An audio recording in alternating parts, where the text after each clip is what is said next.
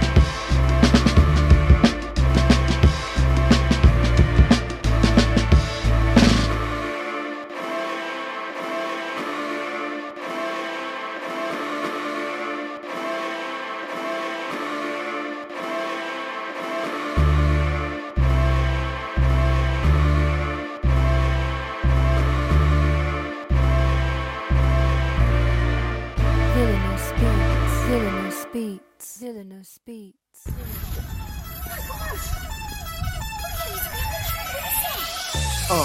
In the sky, it's a bird, it's a plane. Flying high, I emerge through the flames. Have no fear, I'm here, so stand back. Melanin activate, the name is super black. In the sky, it's a bird, it's a plane. Flying high, I emerge through the flames. Have no fear, I'm here, so stand back. Melanin activate, the name is super black. Imagine that, a future that's super black. Long as your skin brown, your superpowers intact. What would your powers be? Just hope it ain't super whack. Spatial manipulation, create a portal that's black. Maybe just super speed, time travel to run it back. Or cheat manipulation to keep my spirit intact. As I encounter evils the world face, demons the world makes, I needed the world at stake. Rest in peace to Chadwick, they killed all the Black Panthers. Told us white lies, I still marvel at black answers. Suits in DC, pray it lead to a civil war. It ain't no Justice League, what's the need to be civil for? Propelled like the juggernaut, it's clear ain't no stopping this. The world in grave danger, who can stop the apocalypse? They killed all the heroes, the new ones don't really care. But if you need me, put your fist up in the air. Yeah, in the sky, it's a bird, it's a plane. Flying high, I emerge through the flames. Have no fear, I'm here, so stand back. Melanin activate, the name is super black. In the sky, it's a bird, it's a plane. Flying high, I emerge through the flames. Have no fear, I'm here, so stand back. Melanin activate, the name is Super Black. Hello, everybody. Welcome back to another episode of Blurred's Eye View. You know who I am. I'm your man on the wall, Chris Fury. And I could not do this without the team. But before I bring them in, I want to thank you for tuning in. Continue watching. If it's your first time here, thank you. Remember to hit that subscription button and that notification bell on YouTube. You can also catch us on Facebook, the Blurred's Eye View YouTube page, as well as Blurred's Eye View on Instagram. And there you will find all the links and all the great stuff that you have sitting there, past episodes and more. But before we go any further, let's bring the team in. Let's go on. Lady Mandalore's in the building. What's going on? Well, hello. Good evening. Like my center is off here. I know. I'm a little disheveled. Like things are. It's Tuesday. It's the weirdest thing. If you can't tell, I'm a little rushed. Hey, you said photo finish. I'm taking the sister at her word. Quite. You guys always make it shine. So, without it, we got the cinematic assassin in the building. Yes, sir. I'm in the building like Big Luther and Big Oprah about to arm wrestle over the last ham hock. Let's get it. Sweet potato pie? Well, at this barbecue is always somebody fighting over the last ham hock. Next up, we got the Black Spartan in the building. You know that's going in the intro for the next season. It's just like, oh my god, that was light work, Will. He wasn't. I was chuckling, but it wasn't the same, Will. I mean, what happened? I'm usually praying by the time this camera's on me. That wasn't even a short call to Jesus on that one. I mean, come on, sir. Man. We got our faithful cousin in the building. Navy Montel from Blurred Corn Speaks in the building. With myself, no less. With my self-portrait. Nice.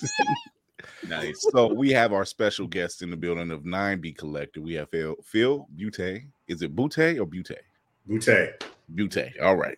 And I just want to make sure I got it right. Pretty much, listen, if it's not funny, you're not saying it right. Now it's making me think of Buckaroo Banzai. It was like, it's French. Don't make it fancy. Don't make it not weird. It's definitely a weird last name. And also, we have your partner in crime, Michael Uwande. What's going on? Y'all. And I'm left saying that intro slaps. I was about to have Thank a you. Back here,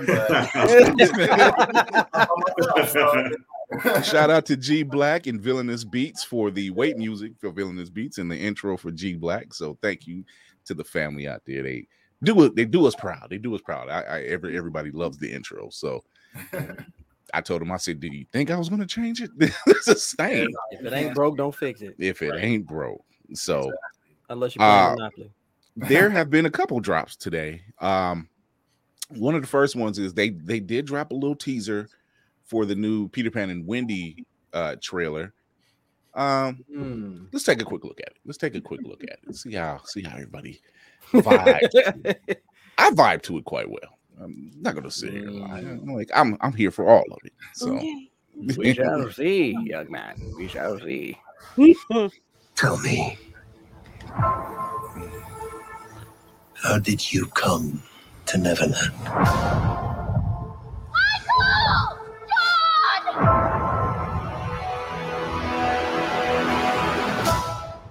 Are you Lost Boys? Every last one of us. But you're not all boys. So? What is this place? It's home. Peter found it. Just like he found all of us. Just like he found me. Peter Pan? Were you expecting someone else?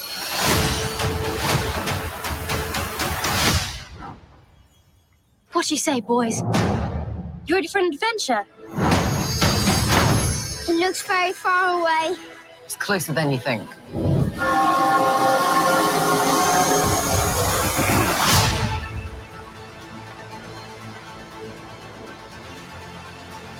There, look! What is it that you're afraid of, my love? Perhaps I don't want to grow up. Hold the past in your heart But where you go from here, it's up to you.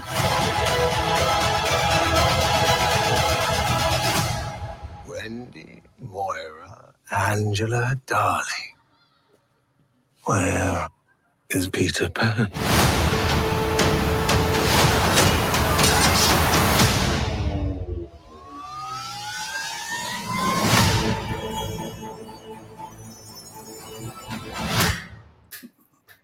Okay. Lots of Bro, close-ups. that's literally Lots of close-ups. It is. It's literally around the corner. I didn't know it was that close. Yeah. Yeah, that's right around the corner. Like, Lots of close-ups. Yeah. Just, the camera's up in your face, like, who are you? I'm Peter Pan. Yeah. I had more zoom ups than a Maybelline commercial. Hey, I'm here for Yara. I'm here for Yara. I'm here for Yara Shahidi as Tinkerbell. So I'm here for it. What's going on, Glue? The man who's keeping it all together over there at the Law Society Entertainment. Shout out to him and the team. Raw. So we're gonna get to the villain version of Tinkerbell. Raw, don't give me ideas, man. The villain. She's been villainous all her career. What you talking about? I mean, so we're gonna start with our guests. Story. We're gonna start with our guests. Phil, what do you think? Just from first looks already. I'm biased. I worked on this one, give your true opinions. This is my first time seeing it. I worked on this one. I actually worked on the concepts for Yara. I knew that she was being cast as Tinkerbell, and I think controversially, people talk about race swapping, and some people like it, some people don't.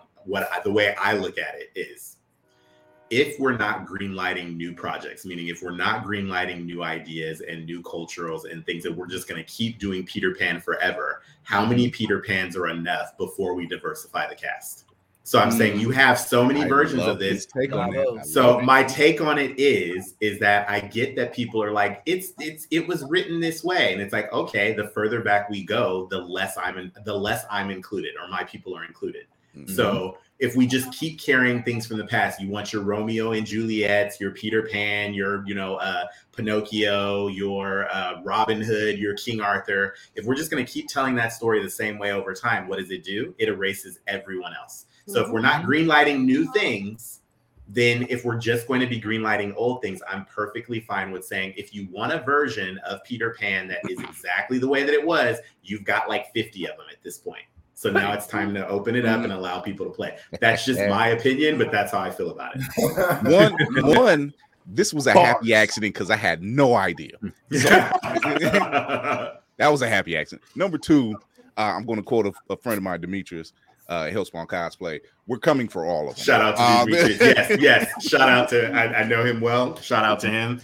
We feel very similar about this. I think it's one of those things where I'm fine with creating new characters because everyone's like, oh, like even when you think about something, like people are like a black James Bond or a black Superman or whatever it is, and they're like, well, there is a black Superman. Regardless, all that debate, completely fine with it. I understand it, every part of it. If there is a new superhero, like we've got like Blue Marvel or characters like that, right? The studio put that movie out so that we can support it. If you're not going to do that and we keep seeing Superman over and over again, then change it. Yes. That's my thing. It's like at a certain point, we can't have the same characters being represented the same way. If they're not going to give us anything new, then we need to at some point include other people. Otherwise, we're literally carrying the past forward and we never change and we never see ourselves.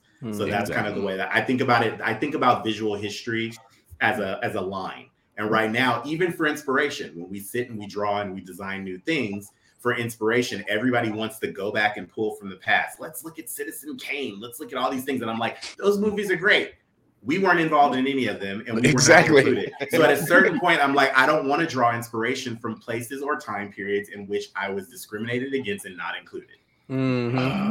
Bars again. I like him. I like him. Bill got it on the head right there. So, Mike, what you think?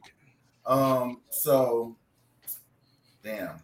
When I saw the trailer just now, because I heard about the trailer earlier, I didn't see the trailer. But do y'all remember Pan, the last? Yeah. And I remember seeing that trailer and was like hella hyped. And then I saw the movie and I was like, ooh. At least looks better than that.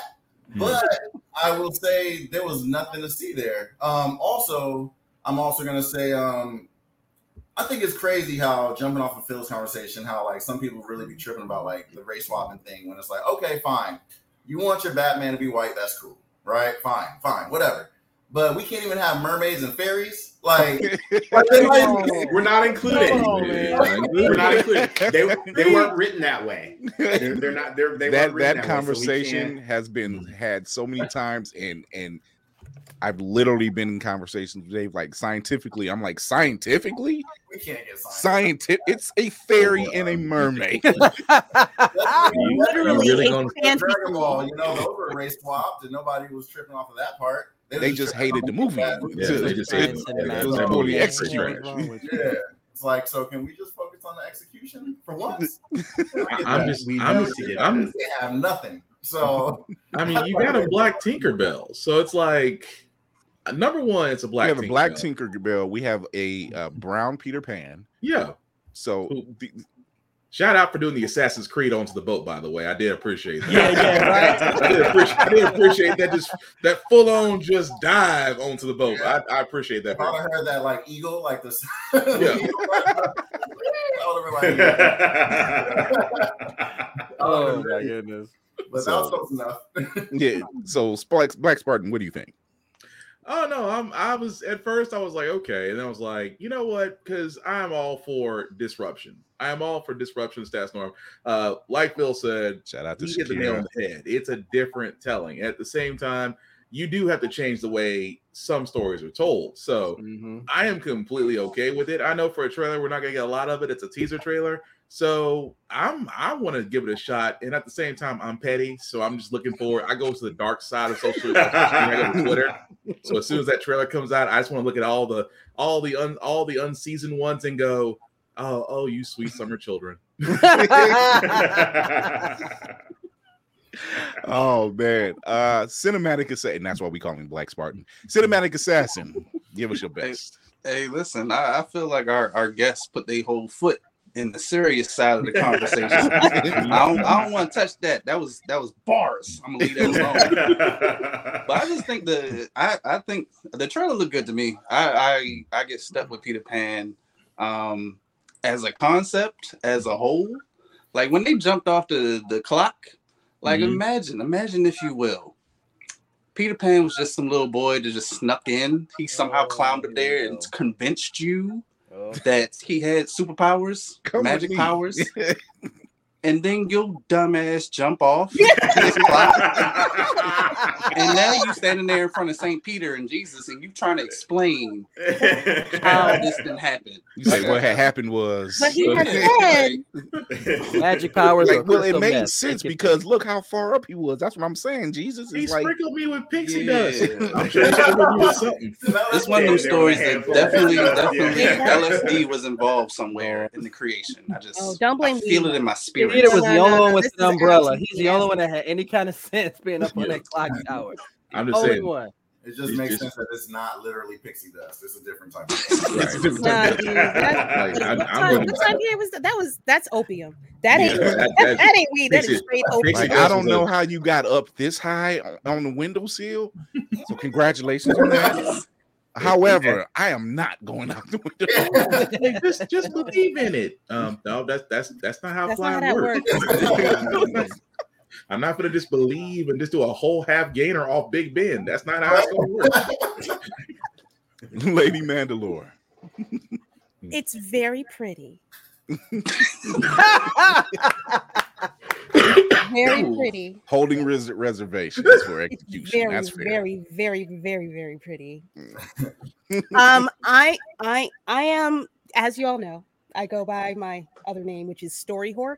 And if you do not give me a story with all of these visuals, I have nothing for you. And that trailer, like I said, it's a lot of noise, but no substance. Like, what is the story? Are you giving me a different rendition? Are you going to go into more of how Peter Pan got here? Are you going to talk about how he formed the Lost Boys? Is it going to just be strictly, almost a straight retelling of Peter Pan? Are you going to go dark?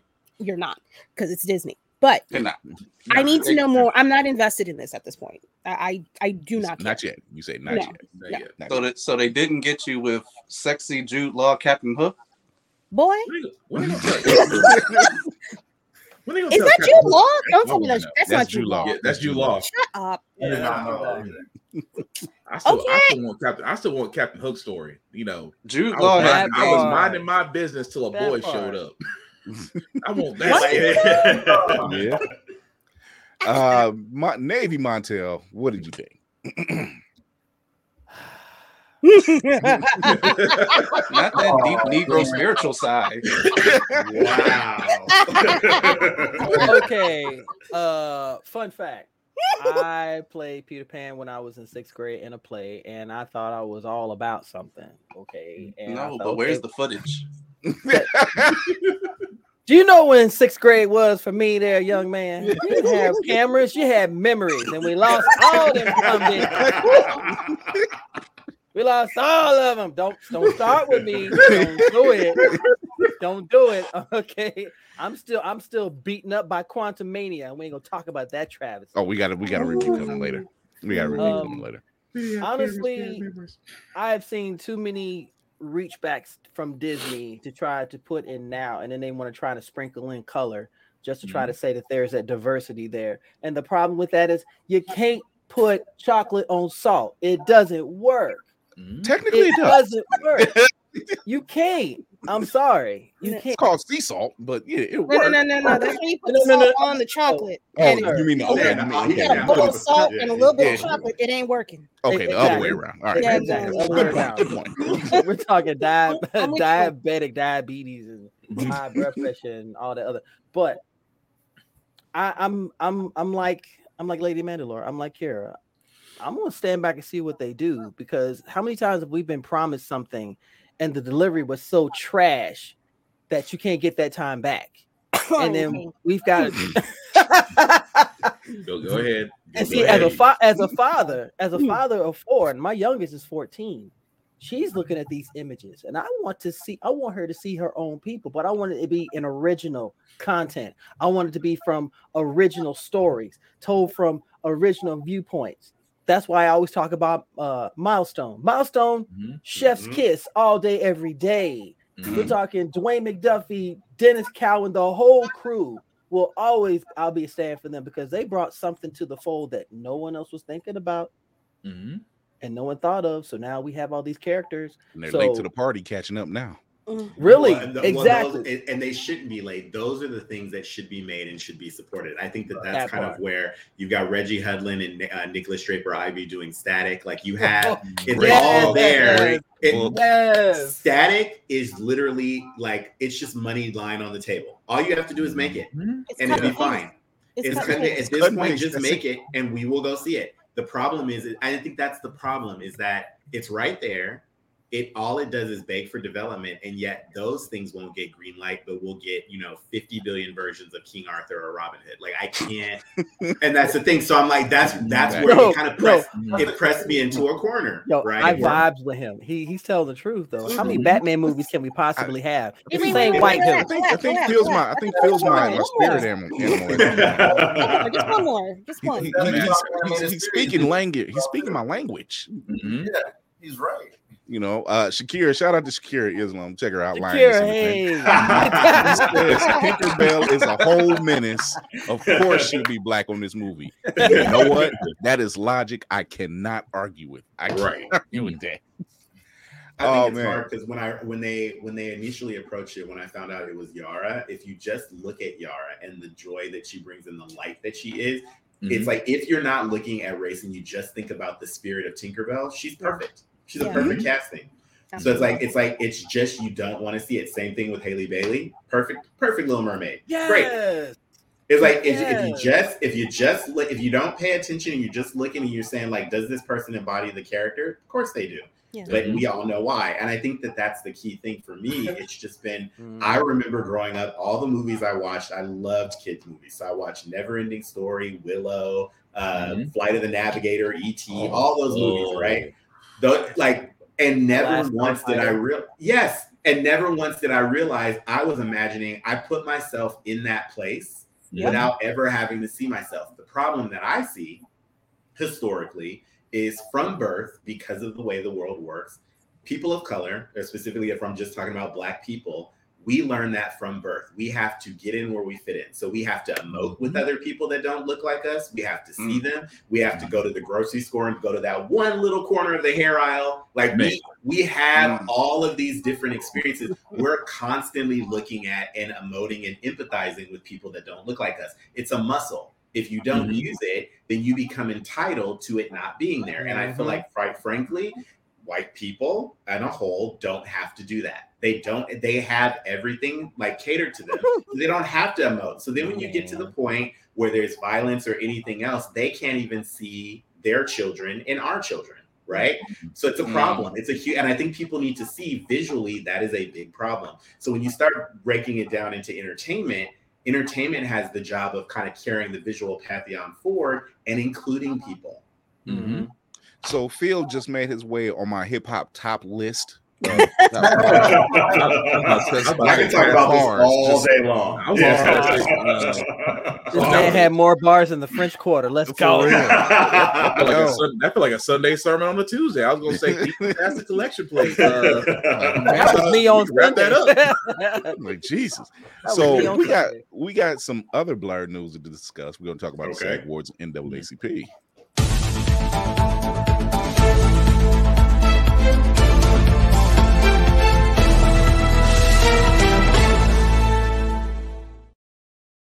Before I get into that, I do want to say, if you are not watching or haven't watched Moon Girl and Devil Dinosaur on Disney Plus, it's so good. It's so good. My God. Oh my God. Very, very well done. They did a phenomenal job with this character. I'm all over this thing. I am so proud. I am so proud of what they're doing with that show. The family dynamic, the focus on a 13-year-old Black girl, and everything she's a genius on top of that. 13-year-old Black girl. The soundtrack. Right. Oh, so fire. Right. So fire. Have y'all read the comic though? Yes. Yeah. Y'all know that they actually captured the spirit of the comic. Like, yes. You see the long white boxes back there? She's in there. She's in there. When I finally seen that scene where she's taking over the roller rink, or when she's trying to protect it, and they start playing Childish Gambino, I'm like, oh, I thought that was just for the trailer. They really got a player to play Childish Gambino. No, we got a whole section. He got a whole section to himself. Oh, I loved every minute of this show, and Lawrence Fishburne as the Beyonder is everything. Yes, let's just say. Let's say with her, Riri Williams is right behind her as far as the level of genius. Yes. And that's a very, very small margin. Right. It's everything we wanted, and this harkens back to what you were talking about, Phil, bringing in these new characters and putting our stories on the page. And can I just say, like I said, the family dynamic. It's real. It really is. It's really is. It feels so good.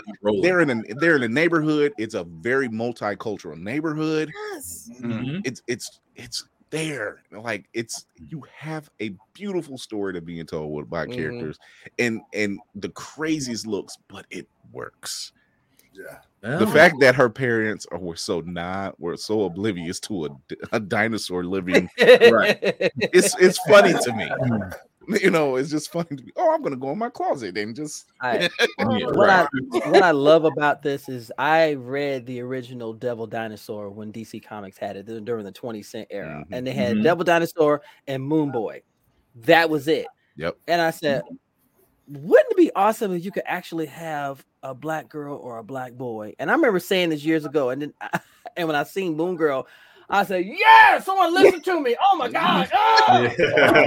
They were by Montel's door with the cup against the door. Man, you're looking at a guy who got beat up for reading Black Panther as a kid, man. Fuck them. Oh, let's go. Classic Bernie Mac. I ain't worried about your feelings. Let's go. What's up?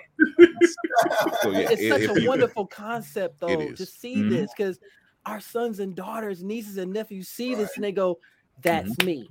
Yep. Those I've two actually words. looked at mine and said, "Did you watch anything today?" I'm like, I call it culture. Like, I when I talk to the little ones, I say, "This is culture. This is culture for you." You know, I'm in dating you with all this stuff that has our faces. Like, I want you to Moon Girl. Oh, sit down. Let me tell you a story. Moon Girl Double Dinosaur is the new Cosby Show, if you think about it. It really is the new Cosby Show, if you think about it. We all sitting down and watching. Yeah. Sans the paper towel inside the middle of the cake. Sans that. Oh my God. Man. So the SAG, there is, like I said, it's been award season. It's been award season, and our favorite underdogs are really taking it in. They're really taking it in. And we'll start it off with the SAG Awards. Now, the SAG Awards, Brendan Fraser won again. That boy. This man, he's up there with Keanu Reeves. He's up there. He's just like, he's invited to the cookout. He might seem a little awkward, but then give him 5 minutes. He'll be fine. He'll be fine. This is a yam. What is it? What's a yam? I love yams. These are amazing. Potato salad. This isn't pumpkin pie. You're just like, where has this been all my life? I have to ask, do you have those marvelous collard greens? Those are amazing. It's like watching someone discover life for the first time through food, and he's like asking every question. Yeah. What is it? Here's colors, see sounds. This cornbread is delicious. That's what this is. This is get out of my kitchen. That's what that is. I will say he'll help you stay and clean up the kitchen afterwards. I tell you that. Oh, well, I will say, Brendan Fraser. My first job, so my first professional job was The Mummy 3 with Jet Li and Michelle Yeoh. And Brendan, that was my first like professional drawing job. And I got to go to set and visit. It was in Montreal. And Brendan Fraser invited me to come down. He showed me his trailer. He showed me watched a stunt sequence, looked at my artwork. The nicest person. Like, so it's like, I will always remember that. Like, super welcoming. He's the main guy on the call sheet, and like wanted to make sure that I felt comfortable coming to visit set. I'll never forget that. That's amazing. Yeah, a private Brendan Fraser story, and it's been checked and verified now. So I wish him all the best now. If he sees this now, I wish him all the best, and I think that the accolades he's getting are much. He's long very overdue. Considering the road that he had been on. This comeback season for him has been everything. And when he got up there, you can't help but to feel that emotion. Number one. That what he's talking about just sticking in there and staying in there and pushing through, and like people are recognizing, like, yeah, this man's an actor. He's a really nice guy and he's a great actor, and he deserves all these flowers. You know, it's well earned for him. Other news: everything, everywhere, all at once. Cleaning house, man. That movie deserved every award it's gotten. Very much so. It is a real live action multiverse. Literally a live action multiverse. It is a good one. Nailed it. A well-written one. Very well written, very good one. Yeah. That cat, number one, Uncle James Hong. Yes, he is. He is. With the what was he doing? Because I swear to God, every time I see him he's the uncle. He is the uncle. He's playing the uncle and so forth. But he goes into his speech about how Asians were treated in Hollywood and everything else. And he's right. These are questions that have always been asked over the years.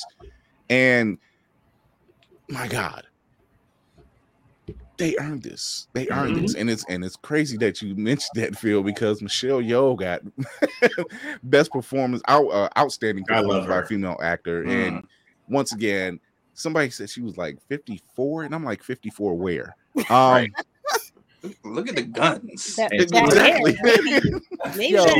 She's been so dope for so long, and just not like, I mean, like, even I remember when she came here, like she was in was in the James Bond movie with Pierce Brosnan. Ah, yeah. So The World's Not Enough or Tomorrow Never Dies? I think it's Tomorrow Never Never Dies. It's Tomorrow Never Dies. It was Tomorrow Never Dies. She was so good in that they actually considered bringing back a Bond girl because she was so dope. Like, I mean, and she's been dope for so long. I've known about her since like back during like Jackie Chan time. Like, super hot, right? And before when she was doing full movies out there where she was a superhero and wire work. She was doing all that stuff. She's been incredible for so long. So the fact that it's taken this long to finally get her flowers is kind of ridiculous. Wait, but that's not on brand though, because when it comes to minorities in general, it's never, you're not getting stuff young. You like have to show them proof for so damn long. You got Angela Bassett. You got Angela Bassett, it right? Which is just like I'm like. You gotta overachieve. And then after that, they're like, "Oh, how did see, Will, wasn't me this time."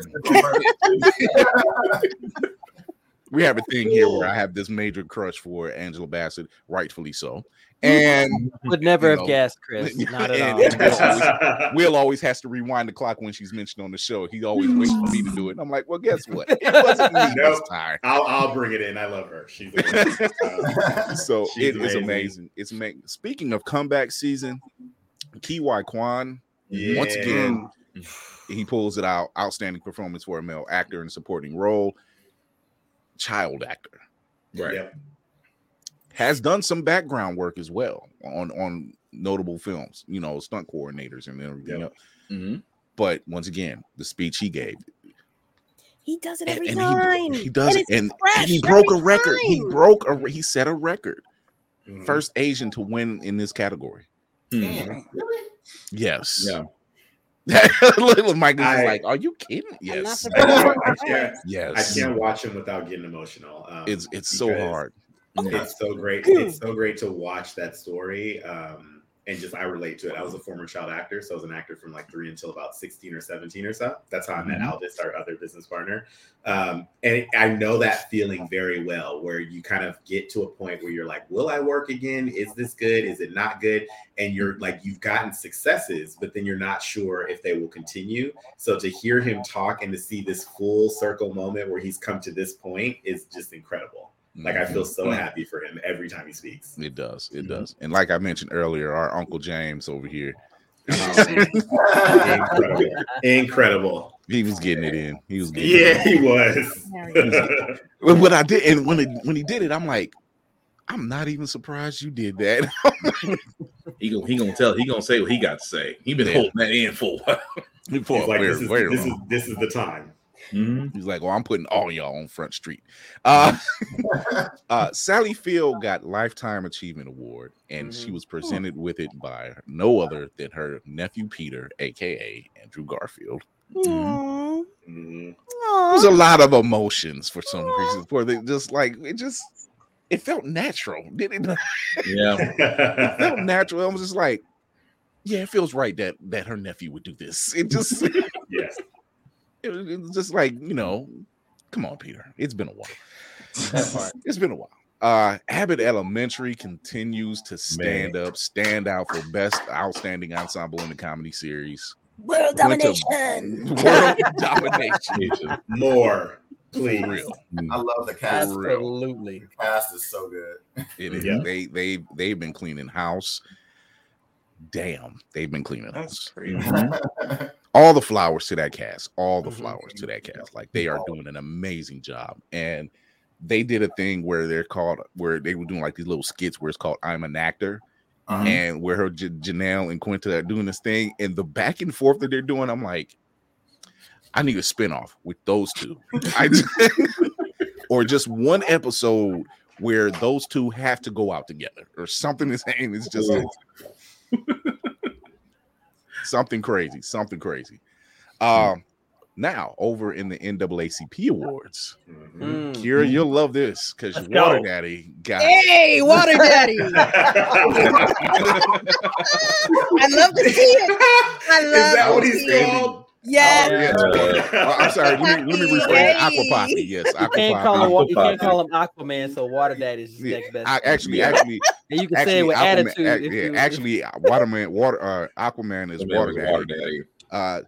Namor is Aqua Poppy. So there's the corrections there. Aqua Aqua Poppy.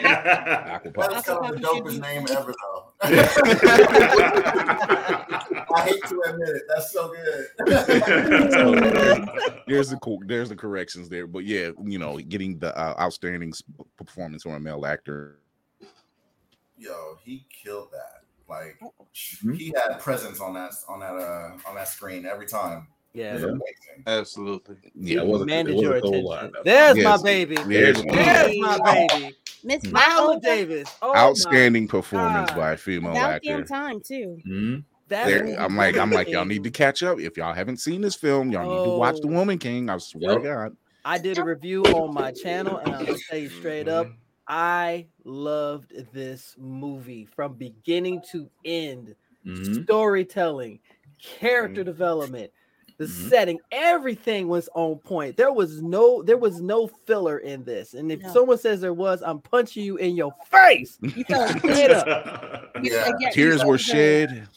That movie was so damn good. Fists were clenched. And the performances on that, especially Esu. Look here. Here's the bottom line. You had the cast of Wakanda in this film. You just did.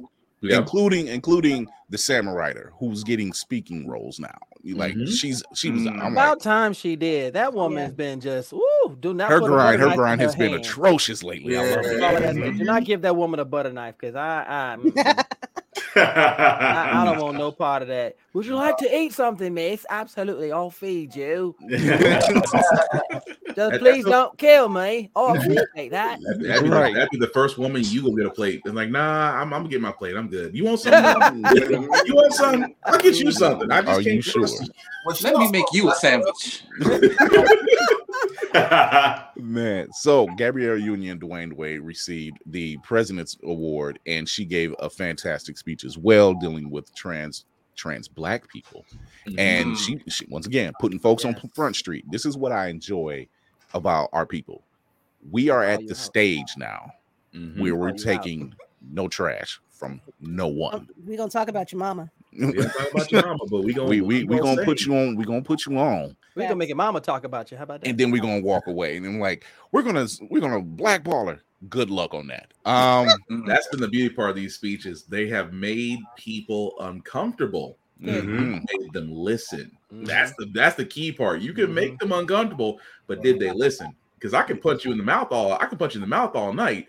But what did you do to make me punch you in the mouth? that part. It's a very violent episode today. He's like, and did you feel it? Did you feel it? Because that's my intention. I want you to feel this. Oh my God! Once again, Abbott Elementary cleaned up. This was their weekend for sure. They cleaned up again. They cleaned up here at the NAACP Awards for Outstanding Comedy Series. And then last but not least, the Queen. Not only winning for Best Supporting Role in the film in Black Panther Wakanda Forever, but also Outstanding Actress in 911. And by the way, highest paid actress on television right now. Incredible. 911, love that show, man. Come on. She was also, I'm going to give her a shout out. She was also honored last night at the Costume Designers Guild Awards by Ruth Carter. Yes, as a distinguished collaborator. Madam Ruth, let's go. So she was acknowledged there last night as well. She gave an amazing speech. It was very powerful and very much so. She just makes us look good. She's incredible. It's an amazing feeling. It's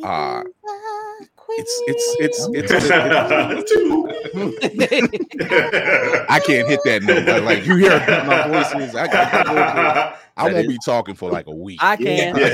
I'm just not gonna do it. I'm not gonna make things.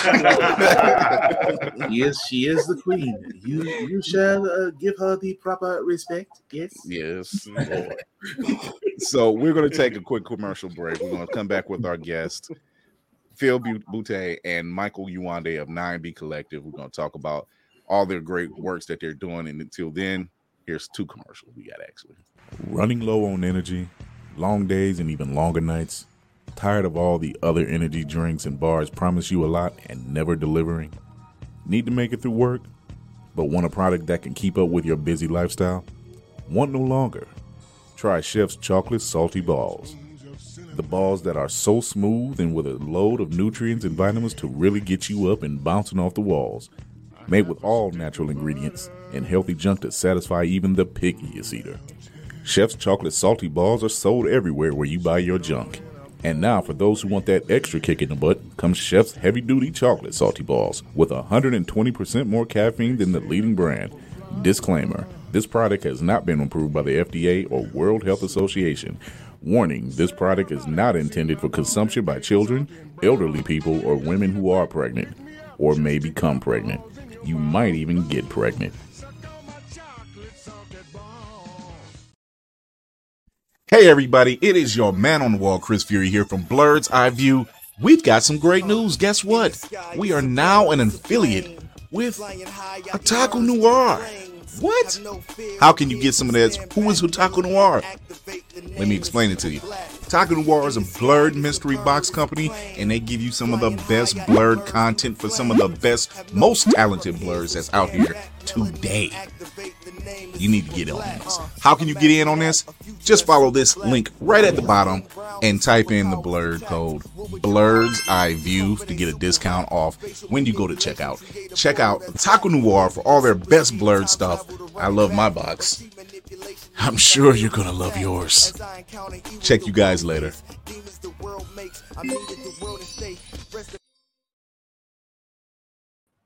Right, here we go. Commercial break over. There we are. Let's get Chris, Lady Mandalore in the building. Yes. Before we talk to these magnificent gentlemen for the things they have created, I got a bone to pick with you, sir. There's always a bone with me. I'm the villain. Don't you understand? No. We are not going to do this today. Okay? I'm going to, because you said, I love my box. I knew you was going to say it. Oh my God. I said, bro. I feel good. I feel great. Because being affiliated with Taco Noir is magnificent. And the rest of the crew love them. They made me an affiliate too. And the boxes are just incredible. If you guys want something that's away from Loot Crate, please get away from them. Please support a blurred-owned business who's out here working hard, doing everything for the game and putting it out there for the community, because the Salt Shakers ain't gonna give us the money. We got to make it on our own. Let's go. Down, Salt Shaker. I felt like that was a sermon. Salt Shakers ain't gonna give us shit. Say it again. This is what I love about this platform. I'm so glad I created this platform, because I get to talk to people like Phil Boutte and Michael Wandy, 9B Collective. First off, I want to, for those who are watching and you don't know who they are, y'all sleeping. That's your fault. Let me impart this on you right quick. Watching the game on BET, but y'all know who they is. Y'all gonna be mad.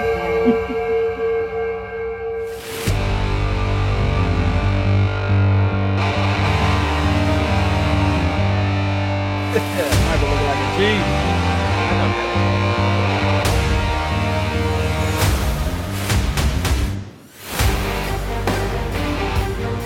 Outstanding.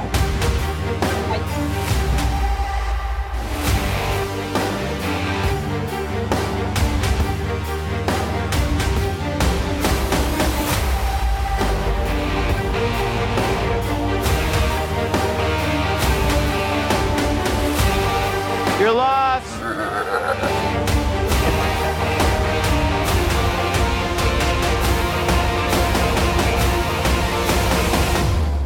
Pants.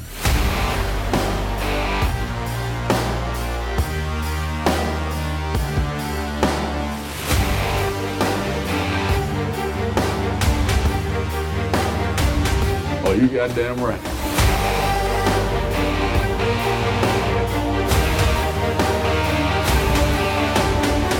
I want to be counted.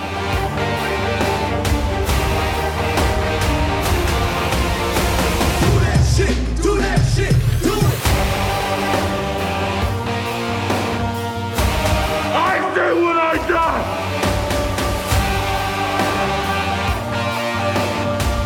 Or was that a threat?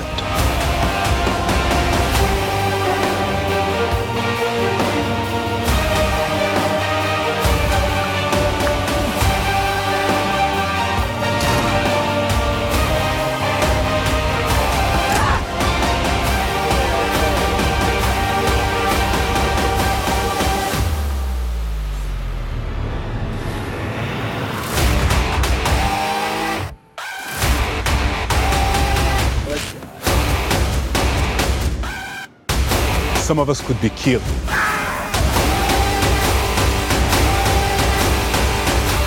Welcome back. But do you hear them? But do you hear them though? You you hear them though? Once again, as it was stated before, you have no idea what you're in for. If you, number one, thank you for working on some of the best Hollywood blockbusters and television shows. Yes. Some of that action right there.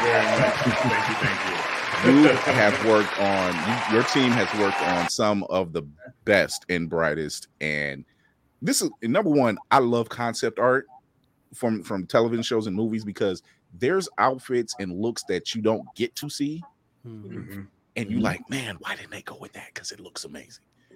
You know, like there in the concepts, the ideas, the looks, as Candy B will say, the looks with the EWKS. The looks. They're amazing. They're absolutely amazing. So being the first Black concept artist studio, number one, you're welcome. Did you hear that? Because I got a voice of thunder, so I'm gonna make sure you feel it too. We'll start you guys off. When did you realize you wanted to create this studio? 2020. So the year that just that whole that year that was 15 years long. We partnered with the Concept Art Association. They do a monthly drink and draw. So every month they have a theme, right? It could be Santa Claus, it could be female empowerment, it could be whatever the theme is, masquerade, right? Mm-hmm. They do one every month, and at a bar or a winery where artists can get together and just hone their skills by drawing, a costumed model, right? Right. So in 2020, it's actually Concept Art Association was started by Rachel Meinerding and Nicole Hendricks Herman. And both of them were like, so we're two white ladies and Black History Month's coming up and we don't want to do this drink and draw. So can you guys, basically we don't think it's, they kind of just called on us and said, can you guys do this one? And I was like, yeah, this would be great. And we've been talking about it. So we decided we partnered with them and we did an Afrofuturistic, Afro-punk themed drink and draw. We hired the Jackson Agency and they gave us 2 Black models, one male, one female. And we did it at a bar in Little Tokyo called the Far Bar, because that's where they had been doing them. And we noticed when it came up, it was maxed out the door to capacity. It was like 150 plus, which had never happened before for them. And that, how many people showed up. But what we noticed is it was a ton of Black artists all in one place. I had never seen, especially in LA, that many Black artists, like between animation, video games, live action, you name it, they were there. Directors, producers, writers, everybody showed up for this thing. So it was really great. And it was the first time that some of us had met in person. Like we knew of each other's work, but we never work on the same projects. We're never in the same place. So it's like, I'm in live action in my own little bubble. Someone else is in animation. Someone else is in video games. So it's like, that was the biggest part, was just seeing that. And as me and Mike started to kind of walk around and talk to people, we started noticing a similar theme in the stories that people were telling. Like, first off, it was community. Like, I've never seen anything like this. How can we have more of these? This is so great. This never happens, that type of deal. The second thing was talking to professionals and finding out that they had professional isolation, which is, I work at a video game company. There are 400 plus employees. There are only 3 Black people in the entire company, and we never work on the same project, or we're never working together, right? Which caused me to look at my career. So I started back, I said it earlier, in 2007. The first time, and now mind you, on big projects, like any of the big, blockbuster films, there's multiple illustrators working in the department. I work in costumes, so I normally work for the costume designer. Usually there's like 2 to 3 of us, or more working on a project. 2007 to 2019, that's the first time I sat next to another Black artist, was 2019. Damn. Wow. So I was by myself pretty much that whole time. Now, granted, there were more artists that came in, but we never got to work together again, right? And so that's how me and Mike bonded. We met at Comic-Con. one year, and same thing. It was kind of like we had people trying to introduce us, and then they were just like, it was like Spider-Man meme. Like we were pointing at each other, like, yeah, and like, like it was like great, finally, and that's kind of that was the birth of the inception of 9B in terms of thinking about like, okay, we should do more of these. So remember, that's February of 2020. Mm-hmm. And then in March of 2020, quarantine. So everything shut down. So we were like, we had all these plans. We were like, oh, we should reach out to Issa Rae and try and do a drink and draw at Hilltop. Like we had all these plans, no drink and draws, nothing in person, everything shut down. And it kind of killed the vibe. We were like, man, how are we going to do this now? And then you had like Murder Hornets. And then you had Floyd. There was all these things, like every month there was something else, right? And it just was like the longest year. And that's what prompted us to start 9B, which was like, we need to open this up and do it bigger, have primarily BIPOC artists. We started to notice that there was a problem with diversity behind the scenes. And then I'll let Mike talk about it more because he talks about a pipeline issue that he noticed in terms of like artists in general. So go ahead, Mike. Yeah. So for myself, I've been, into art since I was a kid. And I was always the black kid who draws, right? Since I could remember, was into anime when it wasn't okay, all that. And eventually, stuff happened, and I kind of walked away from art for a long time. Still kept my nerd card, but walked away from it for a long time. When I decided to get back into it, I remember just looking at the landscape and being like, I don't see anybody who actually looks like me kind of working in the industry. And I was like, that's kind of weird. So I kind of decided to pivot. And when I went to pivot, I went to art school.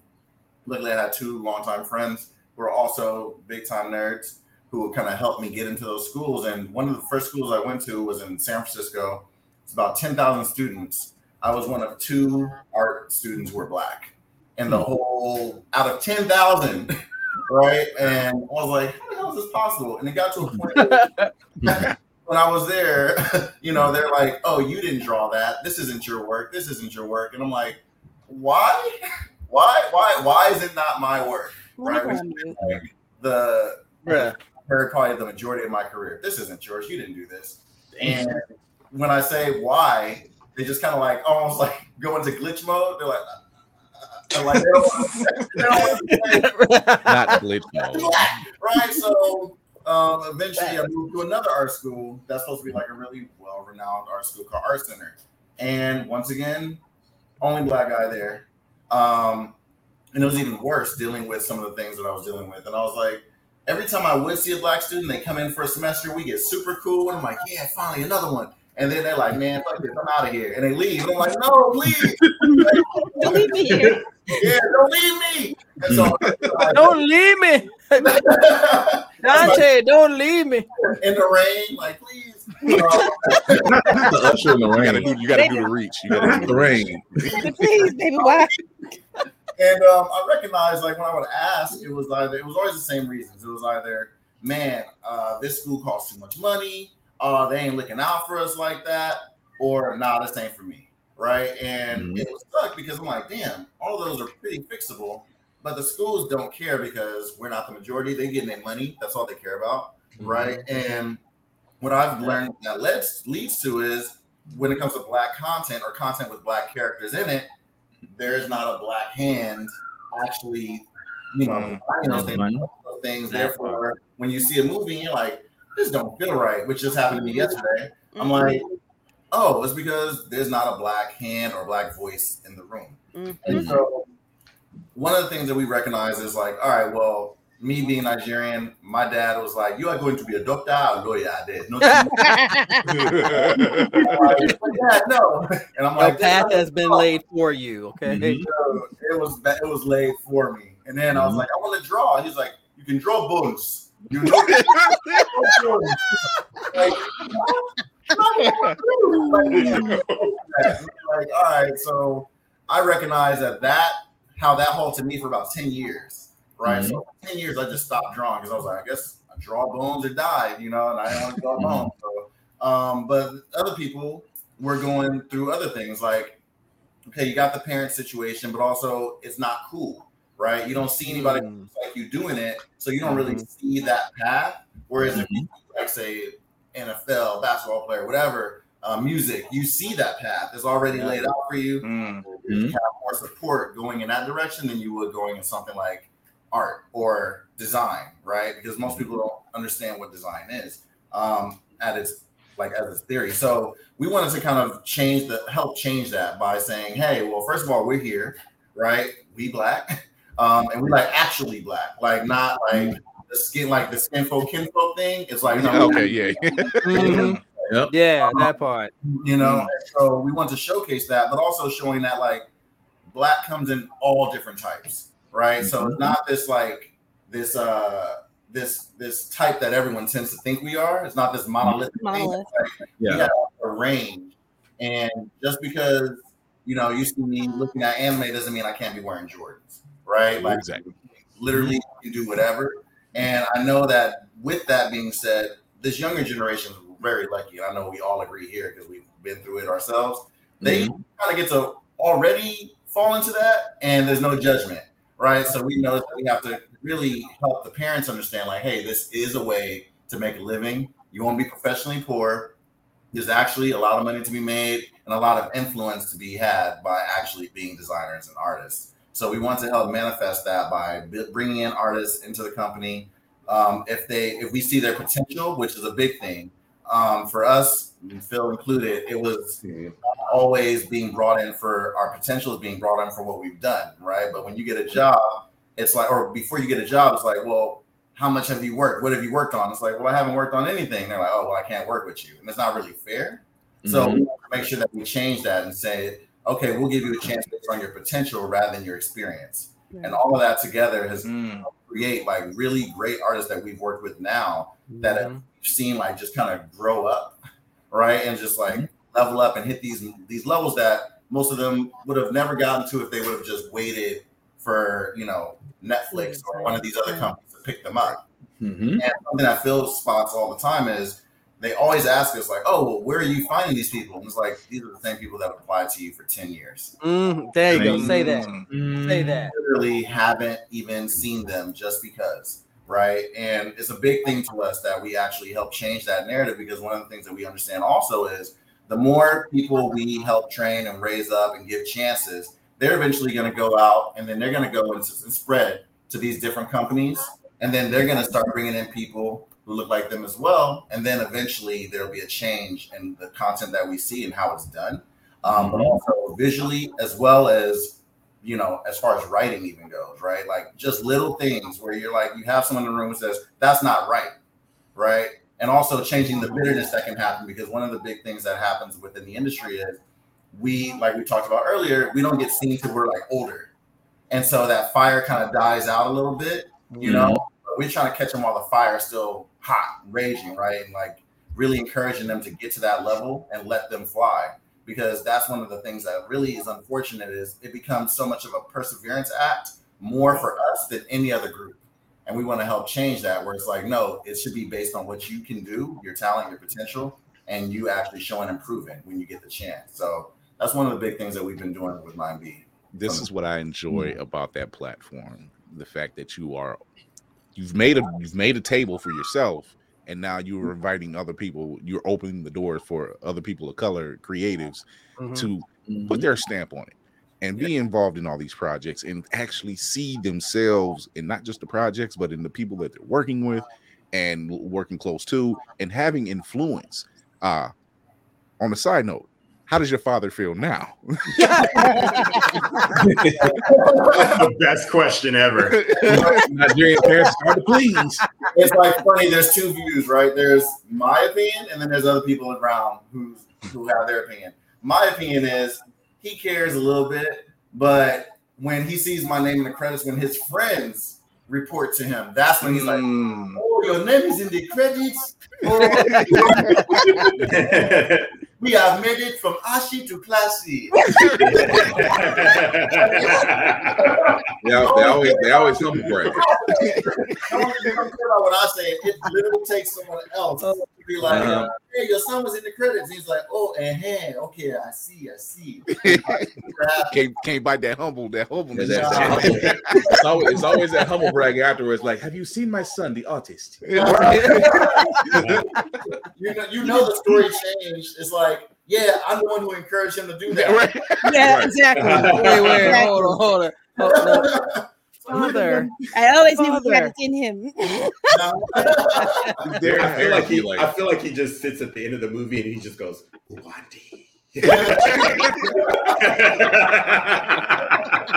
It's like there's no extra credits after that. There is for me. Oh my god. So when you have the projects that you have, it's hard to say at this point. Like, is there a dream project? Is there a dream project that you want to do that you comes out of your own studio, not just someone else bringing you in and say, hey, we need you on something here? Is there something that you just say, we need to put this out? Like, we have to put like hands on something and put that out. Like Phil mentioned earlier, Milestone has a whole gold mine. I was just thinking that. I was just thinking about that. Now, I want you to notice both of them are both swinging in sync in different directions right now. As you're asking this question, I'm going, the body language tells everything.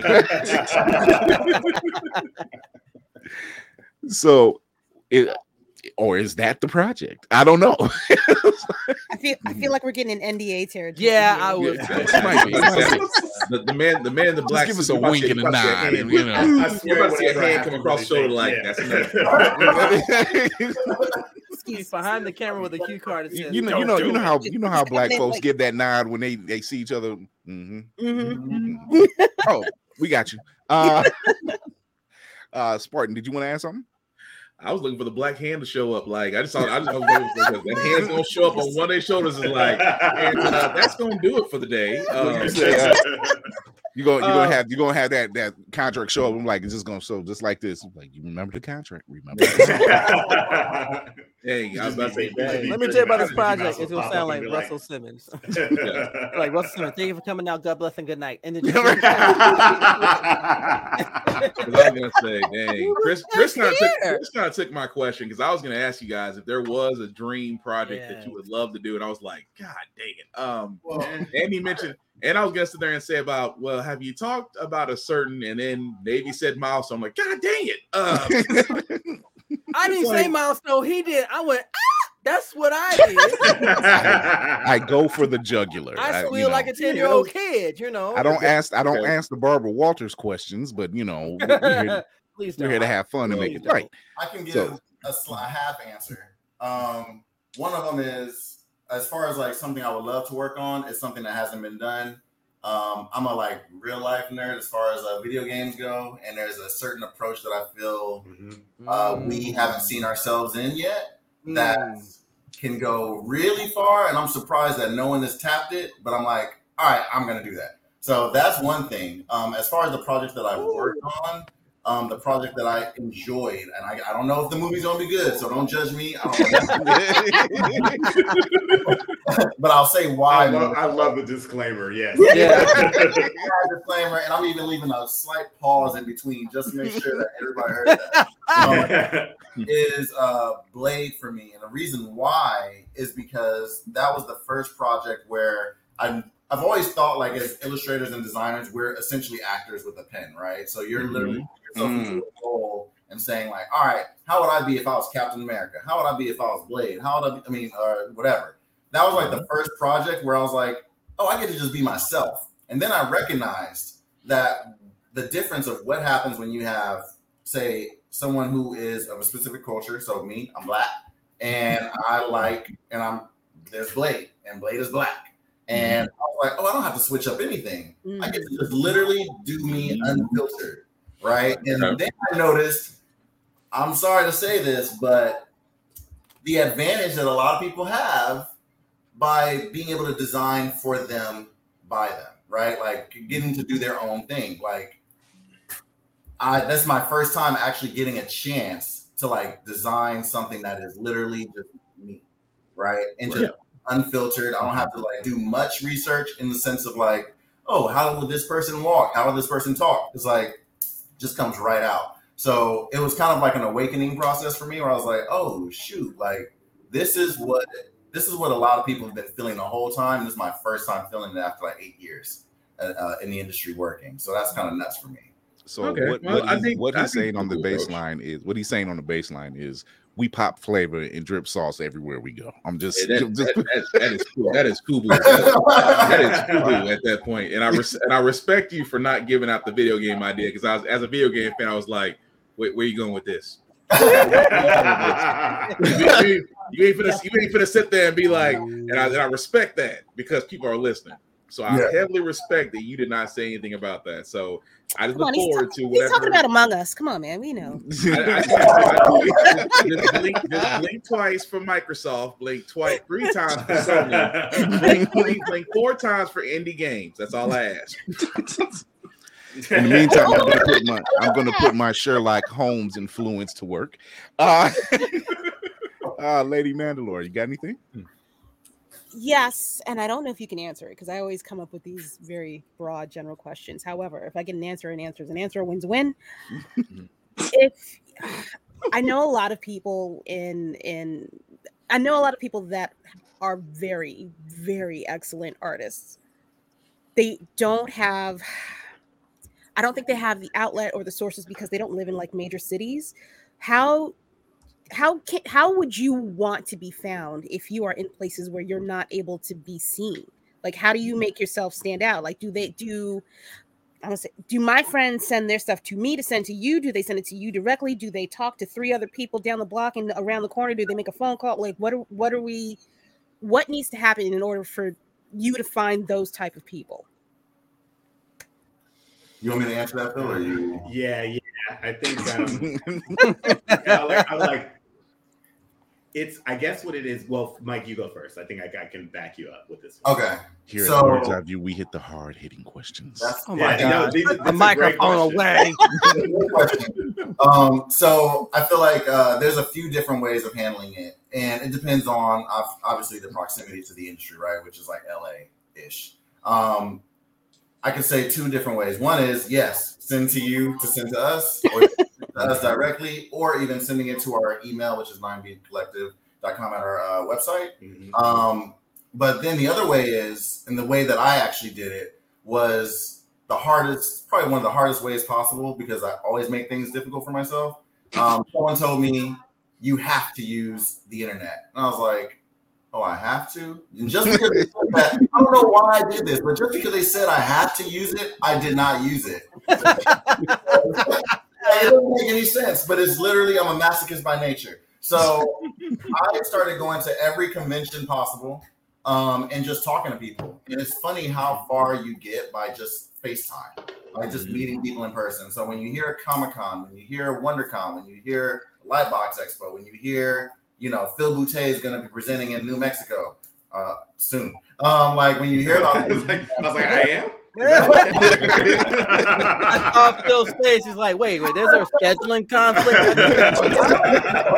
Man, that's the first I heard of this. Hold up. You see that calendar and then you'll understand. I'm just like, wait, where am I supposed to be? I do not remember that. It was like, those are the opportunities that really go further than online or social media. And that was actually the approach that I took the majority of the time. So I felt like meeting people in person, for some reason, there's a concrete like thing there where people meet you and they remember you regardless. Mm-hmm. Whereas on the internet, they remember you as long as you're like constantly like showing up, right, on the internet. But for some reason, when you meet people in person, if they leave an impression, which is generally like they're an asshole or they're nice. Yeah. Right. Or if they're really dope, or if they're not, but they seem like really humble, like you somehow remember those people a lot easier than if you just see someone on the line and you're just kind of scrolling through. So I always suggest trying to meet people when possible. And one of the things that I've also heard is like, well, I don't have any money. When I was doing this, you couldn't have been broker than me, and Phil knows. You couldn't have been broker than that. I'm like, for censorship purposes, I'm not even gonna tell y'all how broke I was, but I was broke. I was about to say, is he gonna say this out loud? I'm like, okay. Mike's probably like, you know what? That PPP loan was looking real tempting. But that man was enjoying the water sandwiches, wasn't he? I know he was. The ramen and the potted meat. Oh, the potted meat. Oh God. Oh Lord. Oh my God. Cinematic assassin. What do you got? I remember asking my mom one day. It like all phased into view. I remember I was like at home and I would eat ketchup sandwiches, and then one day I was like 20 something, and I thought about it and I was like, were we poor? Like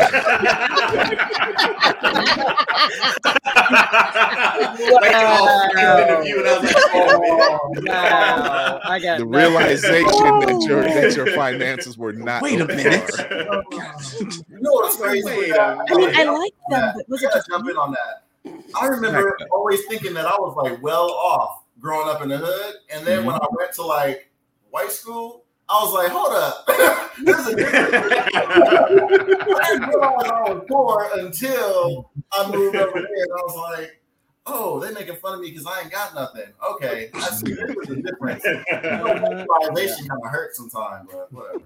It's like I thought spam was a delicacy. I didn't know that was. It is a delicacy. It is. Okay. It's an import from Hawaii. What are you talking about? It's a fine Hawaiian delicacy. Y'all don't fry your bologna?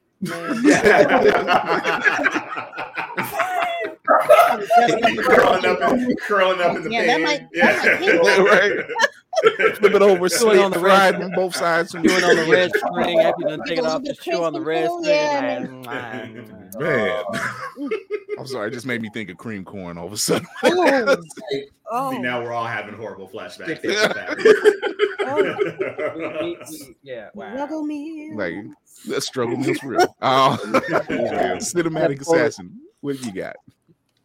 Yeah, I wanted to ask. I feel like we mentioned it earlier. There's a lot of concept art that we don't always get to see.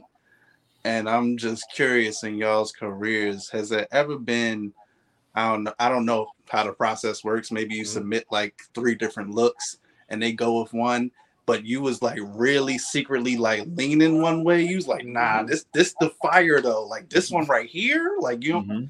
Is there anything that was like you was real hype about and like this gonna be the one, and then they pick something else? His mind right now. Mike is losing his mind right now. Oh man!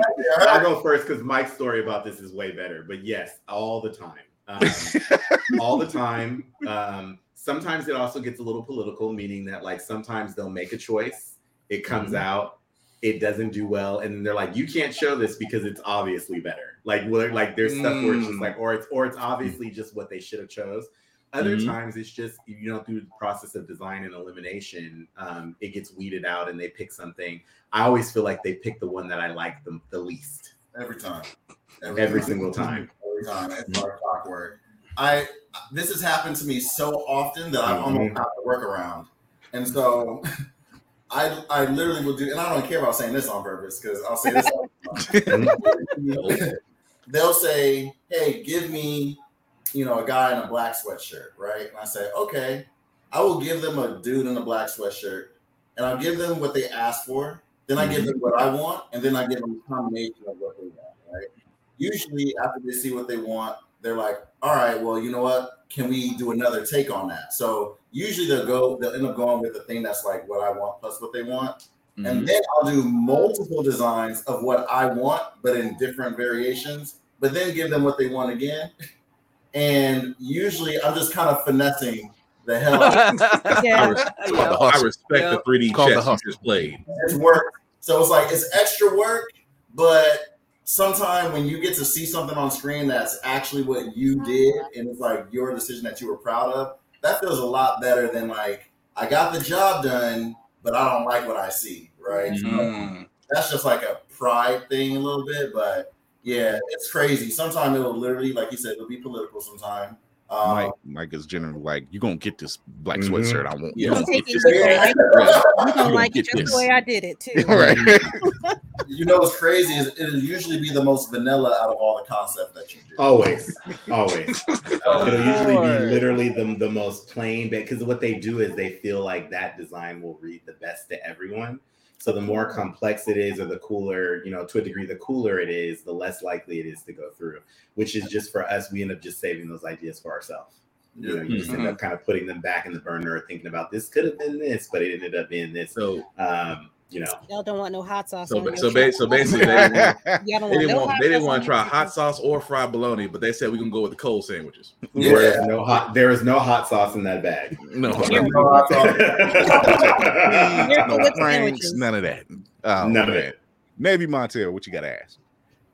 Well, first of all, gentlemen, I applaud what you do, because as a lifelong blurred from the age of 8, when I realized what a comic book was, I never got to see people like myself creating the things that I loved, and I've just dreamed of this.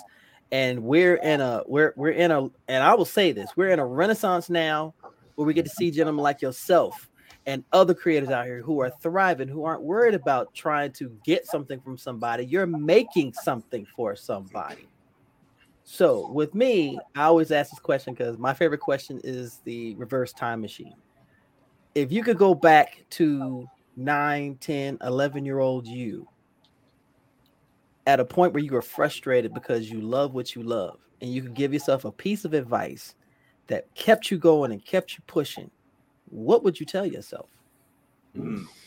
I almost got scared when you started that question, because you were like, if you could go back, and I was like, we're black, we don't go back. We go forward. We don't play them games here. I got real nervous, and I was like, okay, cool, yes. I kind of figured you were feeling all set up because I saw your face like, the hell is he going to ask? I was like, go back where? I think that when I think about this question, often I would tell myself, I think I would have tried to get myself a little earlier. I remember being younger and my mom asking me why I didn't draw black characters, and that was a big eye opener for me, not realizing that I wasn't even doing it. I was just drawing what I saw. But I wish I could go back and catch myself even earlier and start that process, because I probably was like maybe in like middle school at that point, or like elementary school going into middle school. And I wish I would have caught it earlier so I could have expanded my brain to draw what I wanted to see faster. But I felt like that indoctrination is real, like in terms of like drawing what you see, being inspired by what you see. And then you grow up with this knowledge, like everybody gets excited about things that they grew up with. That's just human nature, right? Like, so you there's a cartoon you watch, there's a comic book you read, something, and you build your language off of that thing. So it could be Star Wars for some people, it's whatever it is, right? You build like everything off of that, your love for that. And your love as a child is much different. Like something you're endeared to as a child, it's like it imprints on you and it sticks, right? But somebody else could have missed that moment and it's gone. Like we took our friends before Captain EO was out of the theater, but out of Disneyland, before it left, we took some of our friends that had never seen it, and we're sitting there and we're all into it, and they were just like, the theater was bouncing and bouncing off beat because they added a bunch of crap to it, and they're just sitting there like, what is this? Like, this is the weirdest thing I've ever seen. But we watched it when we were younger, so we're like, it's the coolest thing ever. And it was Michael Jackson in his prime doing the thing, and basically turning this cool functional planet of really dark and creepy designs into gay people. Like, it was just the funniest thing. Like, it's just like gay dancers, right? It was just super funny. But I bring that up to say that you impart on that and you get really into it. And I think that what ends up happening is that if that language, or if that visual language doesn't include you, you get excited about things that exclude you. So you start saying like, oh, I ask kids often, I say, okay, we're gonna do a little exercise. We've got a little kid that's going on an adventure. What does he look like? Or what does she look like? And they'll usually draw the same type of character, right? And then you say, okay, what's the little best friend look like? And they'll usually draw like a pudgy little redhead kid with, like a bag of chips or something. Like, it's a character type that we're all used to seeing. Now, granted, you're endeared to it because that's what you grew up seeing, but I'm like, hey, how about a little Asian girl with dreads? Or how about, I'm like, let's try something else. Like, I think it's like forcing it out. So I wish I could have, that's a long answer, but I wish I could have told myself to do that earlier, so I could have honed that skill earlier and put that out onto the world faster. like more. You say it's a and long perfect answer, but it's an amazing answer. It's definitely an amazing It's answer. an amazing answer. It's helpful. I find that, let's get this up. Whom are your influences? What enticed you to say, you know what? Besides wanting to see myself or someone who looks like me in this medium, who were the influences that you followed? You like, whose art did you follow? Like, through comic books, through animation, like, who did you say, man, I like this style? I want to try to touch on that a little bit. For me, Gustav Klimt and Yoshitaka Inamo. Yoshitaka Inamo, artist. Yes.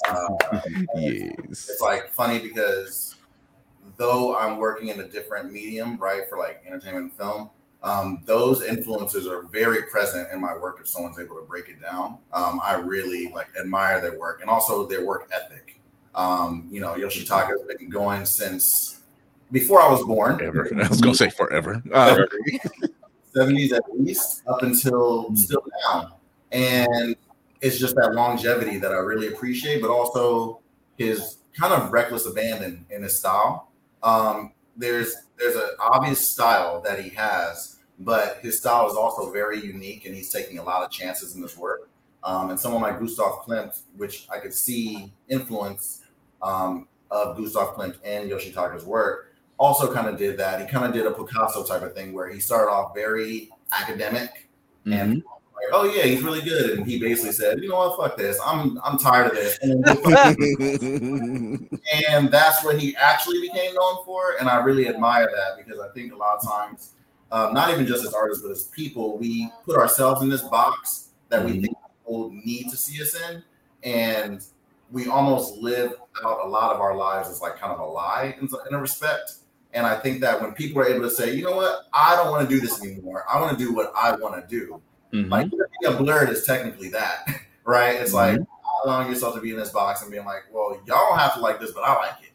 And then you eventually follow or you find your tribesmen. I kind of appreciate people and artists who can do that. And, they clearly appreciate themselves because they're making a lot of money off of the decisions, the hard decisions that they've made. So, and sometimes it's not to be taken literal, but sometimes even the sense of like us starting a company, right? Which is like a big chance to take. That was us jumping outside of the box.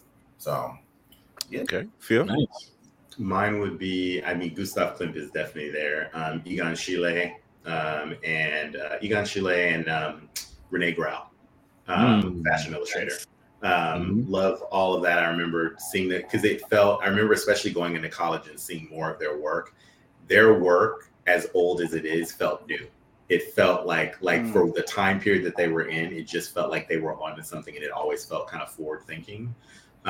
So I'd probably say that when I was more into film and thinking about production designing and stuff like that, I was very much so a fan of Steven Spielberg. Like I grew up on those films and kind of the imagination and wonder of that time period. I think that was probably that influenced me a lot. Just I think I'm a perpetual kid, and I constantly force the thought of imagination as being a muscle. And fighting all the time to not lose it, like to make yourself just sit in silence and think about what you can think about without outside influence. And then like kind of channeling your heroes through your work and kind of figuring out ways of, kind of putting that back into the world. But I think those are the influences that I feel like were strongest for me growing up.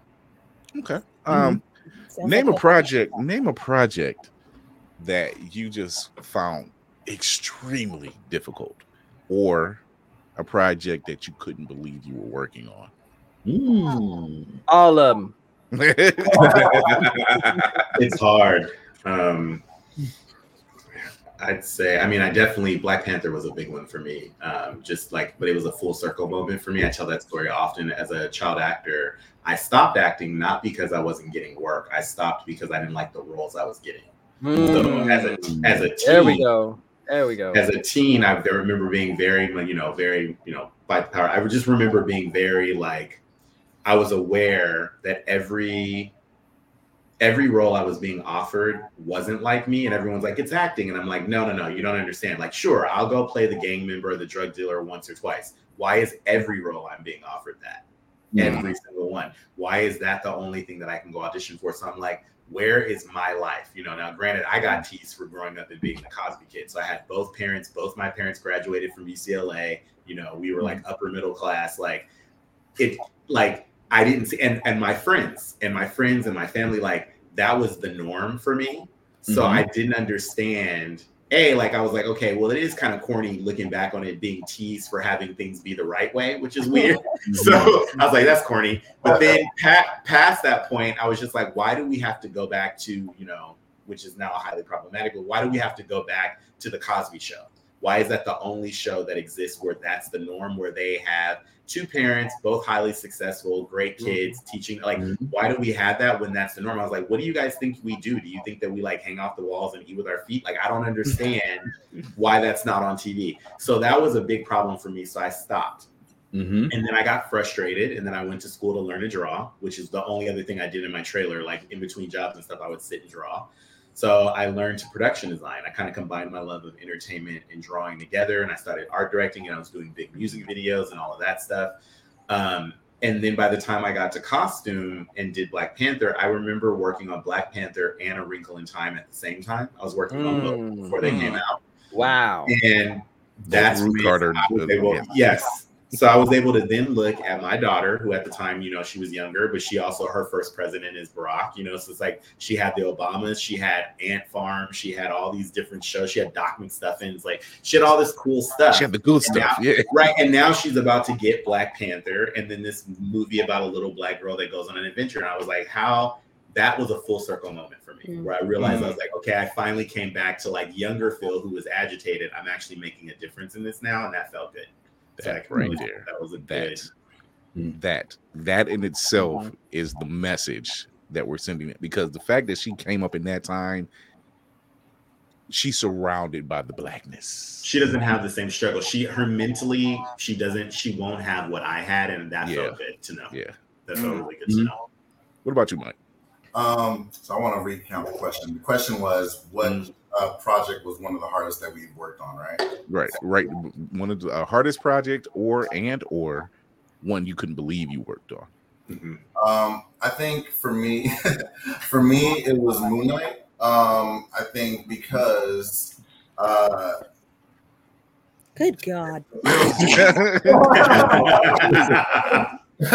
I always have to like filter my like some of my shit might come out too raw, but I think for me it was Moon Knight, and the reason why is because I felt like it was a show and prove moment for myself. Never about showing and proving to other people, it was more so to myself, where if I'm saying like I could do that, and you get the chance to do it, you better show that you can do it, right? There you go. One of the big was I felt like the challenge of that character, you know, it might seem like a simple character, it's a guy in a white suit. But that's also very difficult. It's a guy in a white suit. But it was a sharp white suit. That's for damn sure. Yeah. It was a real challenge. And it was like, you know, trying to, for one, you know, of course, obey the Marvel law of making it look like a Marvel character, but also trying to make it kind of as dripped out as I can. And it was. It was a challenge. And I think, like I said, one of the big things is just like, being able to prove to yourself what you're capable of, right? Because I think a lot of times we kind of live life like kind of living in a safer zone, and that's okay. But when you want something, you always you're putting yourself under distress all the time by trying to take on new challenges. Right. And if it's always easy to say I can do something, but it's hard to show you can do something. And moments where I was like, I've been seeing these Marvel guys for a long time, and I've been saying, I want to be at Marvel. I can do this. I can work. I can do that work. I want the chance to. Just give me the chance. And I got that chance, but it was not easy. And also just, you know, it was a step up from where I've worked on before, like stylistically. Because, you know, as you guys see, some of the Marvel concept art is more, it's not just concept, it's also kind of illustration work. And you know, for other productions, they don't want that. A lot of times. So it was kind of a real step up moment for myself. And also, I'm gonna just keep it real. I was just like, I'm Black, and I know that there's like a different kind of weight there too, Yeah. right? Where Yeah. you know, Phil and I were the ones working on those Marvel projects who represented essentially not just ourselves but our culture as well. So how it is in the workplace, and you know how it is when it comes to anything. It's like somehow when Black people do things, one Black person fucks up, everybody fucks up somehow. Yeah, right. You didn't know that every Black person they ever met. Yeah, it's like so it was kind of, you know, that pressure, but it's not like they put that pressure on me. I put that pressure on me. So Right. Yeah. that's why that job was the hardest. It was Well, number one, so first off, thank you, because yes, we love the way that suit looked. That's That suit was fire. no cap. Like that's my favorite Marvel TV show. I swear to God. That's Lady Mandalore's moon daddy. That's her your moon moon daddy.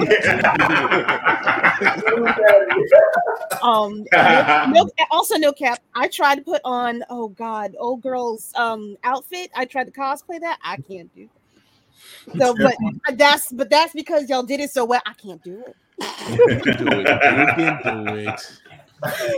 I'll be the first one to tell you I did the Moon Knight cosplay at Dragon Con, and Chris saw it and everyone else saw it. And hearing this, that y'all worked on that project, made me more proud to sport that white suit with my staff and everything. Just I'm proud. I can't say any more than that. That y'all, man, come on. 9-year-old me right now is just happy to see that we're doing the damn thing. We are. We are doing the damn thing with talent, with pride, with passion, and most importantly, with an understanding that you're creating a legacy. It's not about the here and now. It's about the history and the future for the young people, our kids, grandkids, nieces, and nephews. We're going to be inspired by this. And you, gentlemen, stand up round of applause all day, every day. If I see you in San Diego, lunch is on me. Trust and believe that. We will be there. We'll go to the 10 Fish across the street. We'll have lunch there. 10 Fish. See, they know. If you know, you know. Let me get pushed. Let me push this harder so I can get out there to San Diego. Good Lord. You're like, here comes Chris. The season. Chris. The season. Jesus Christ. This season for me has been extra. Yeah, it has. But it's I asked for it. I'm receiving it. Mm-hmm. So I'm gonna just roll with it. Wash over you like the water from Lake Minnetonka. Yeah, I knew it. There's always room for a Chappelle quote. I will give you further now. So I gotta ask this question. You have a third member, Aldous Hodge. How did that come about? My man, I love that dude. So, love Aldous, I've known Al since he was like 12. And interesting point about him is, so I've known his family for that long. He wanted to be, so we bonded actually over drawing because went to his house one day and he had a sketchbook and he was infatuated with watches and the way that they work. So this is young Al, right? Mm-hmm. And drawing, but what he was doing is that he would sketch them, but he would make permanent marks right away. So he was drawing too dark. So I would say, no. So I was starting to say, like, you got to use this and use this pencil and that pencil and blah, blah, blah. And you got to, so we kind of bonded over that. So then he likes to take credit, but since he's here, he isn't here. I'll say, I taught Aldous everything he knows. He tries to say he taught me how to draw and all that, but he's not here to defend himself. So, but I think that it was one of those things that because of that, we bonded. And then when we kind of full circle kind of came back to this idea, I've been talking to him and he was like, well, can I be involved in that? Like, I'd like to, like, he really was like a full force in like pushing us to not only do it, but he really wanted to be involved. He is now also, it's the longest standing thing I've ever seen someone do. He is a watchmaker now. He's actually getting watches made. Like he does the whole thing.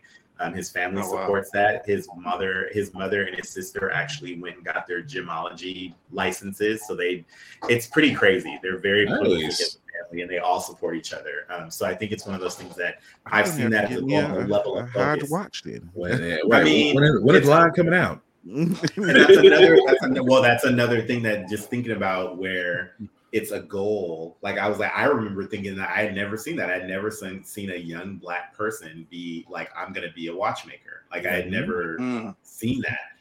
And it's still, even to this day right now, as he's doing it, he kind of sticks out because he's probably one of the only ones that's really like wanting to be a Black watchmaker. So there's that. But I bring that up to say that he's been an artist his entire life. He also does fine art. He exhibits at the LA Art Show and stuff like that. So he's very seasoned and cultured. And so when he saw what we were trying to do, he understood it immediately. People don't look at him as an artist. He is. He's an artist in every respect, you know, in terms of like, you know, multi hyphenated artist, painting, you know, all of it, not just an actor as people know him. So I think that it was really interesting. He was in full support of this idea and wanted to make sure that it went through. Why do we not know about this? Why? I mean, yeah, actor, great, whatever. But like, why don't we know? that commercial is coming. It's just gonna come out of left field. It's gonna be like, wait a minute, what did we just watch? The more he's interviewed, I think, and he's done a lot of good ones now. Like, but the more he's interviewed, the more he talks about like just his loves and his passions. And people are always like, because they're like, the actor, why is he involved? And it's like, no, he's actually an artist and a bunch of other things. Like he's, you know, I think it's like he's been an artist his entire life. So I think it's one of those things where he gets us and he understands and he was down to support. And we were happy to have him. It's like, I think adding him in was the thing that really caveated, like it pushed us even more forward to make sure that it could happen. To have something like that. Is that why the Hawkman outfit looks so good? That we can't take credit for it. That's actually it's costume designer's Curtin Bart. But then our friend Darnell Isom, he's the one that sculpted it. Darnell and his twin brother, Arthel, own an animation company or animation studio called D'Art Chitaggio.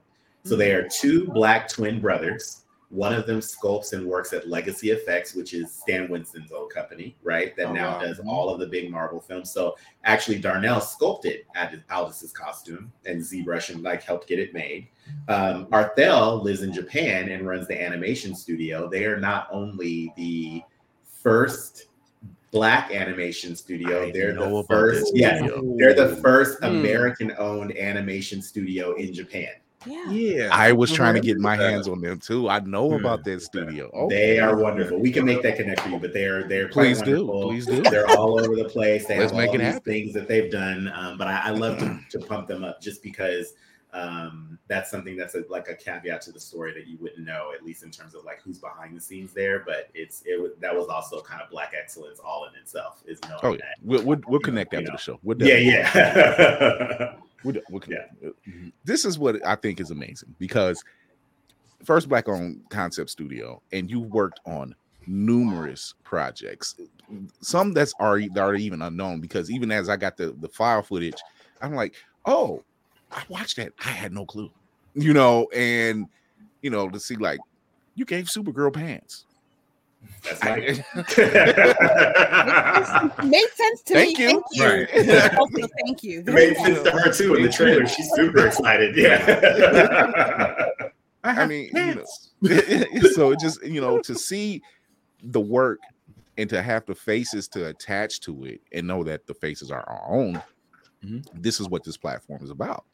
And, you know, not too many people know that, oh, behind the scenes, you know, like Laren DeJeanette, who's running over there, he's running over Proud Family, Prouder and Louder and Prouder, you know, and having you guys behind just about every freaking thing. You know, you have someone that's in your camp who's just done the Netflix series. My Dad is a Bounty Hunter.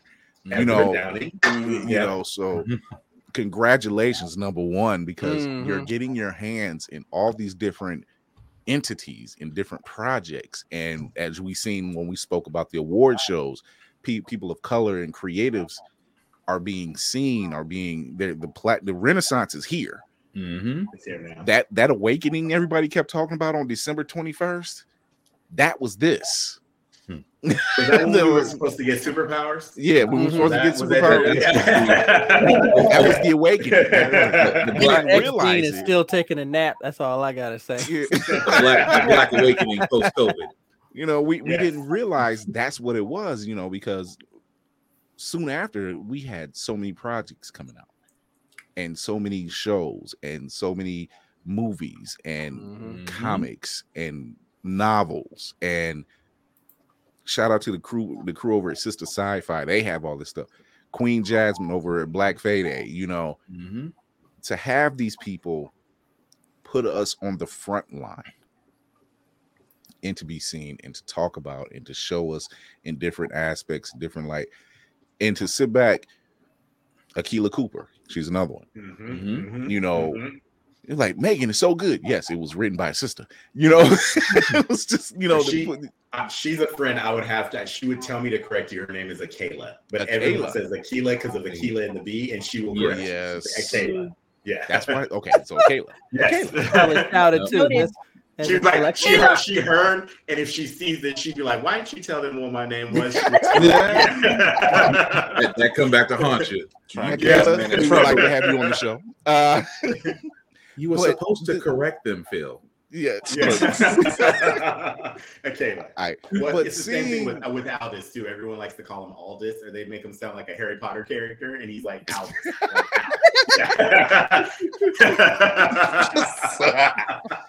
My goodness. Actually, that's new. I've never heard that before. That makes sense. Oh yeah. And I've actually been following him. I was actually introduced to him. The first time I seen him myself was actually on an episode of Supernatural. It was actually the same season I got introduced to Supernatural. So he was on that season. So seeing POC creatives in all these different veins, you know, we got Black Jesus now. Yes, I am. Yes, I am. We got Black Jesus now. So there's that. Oh, here we go. We got Black Long Jesus. may he reign. Long may he reign. We got Black Jesus now. So we have so many outlets now.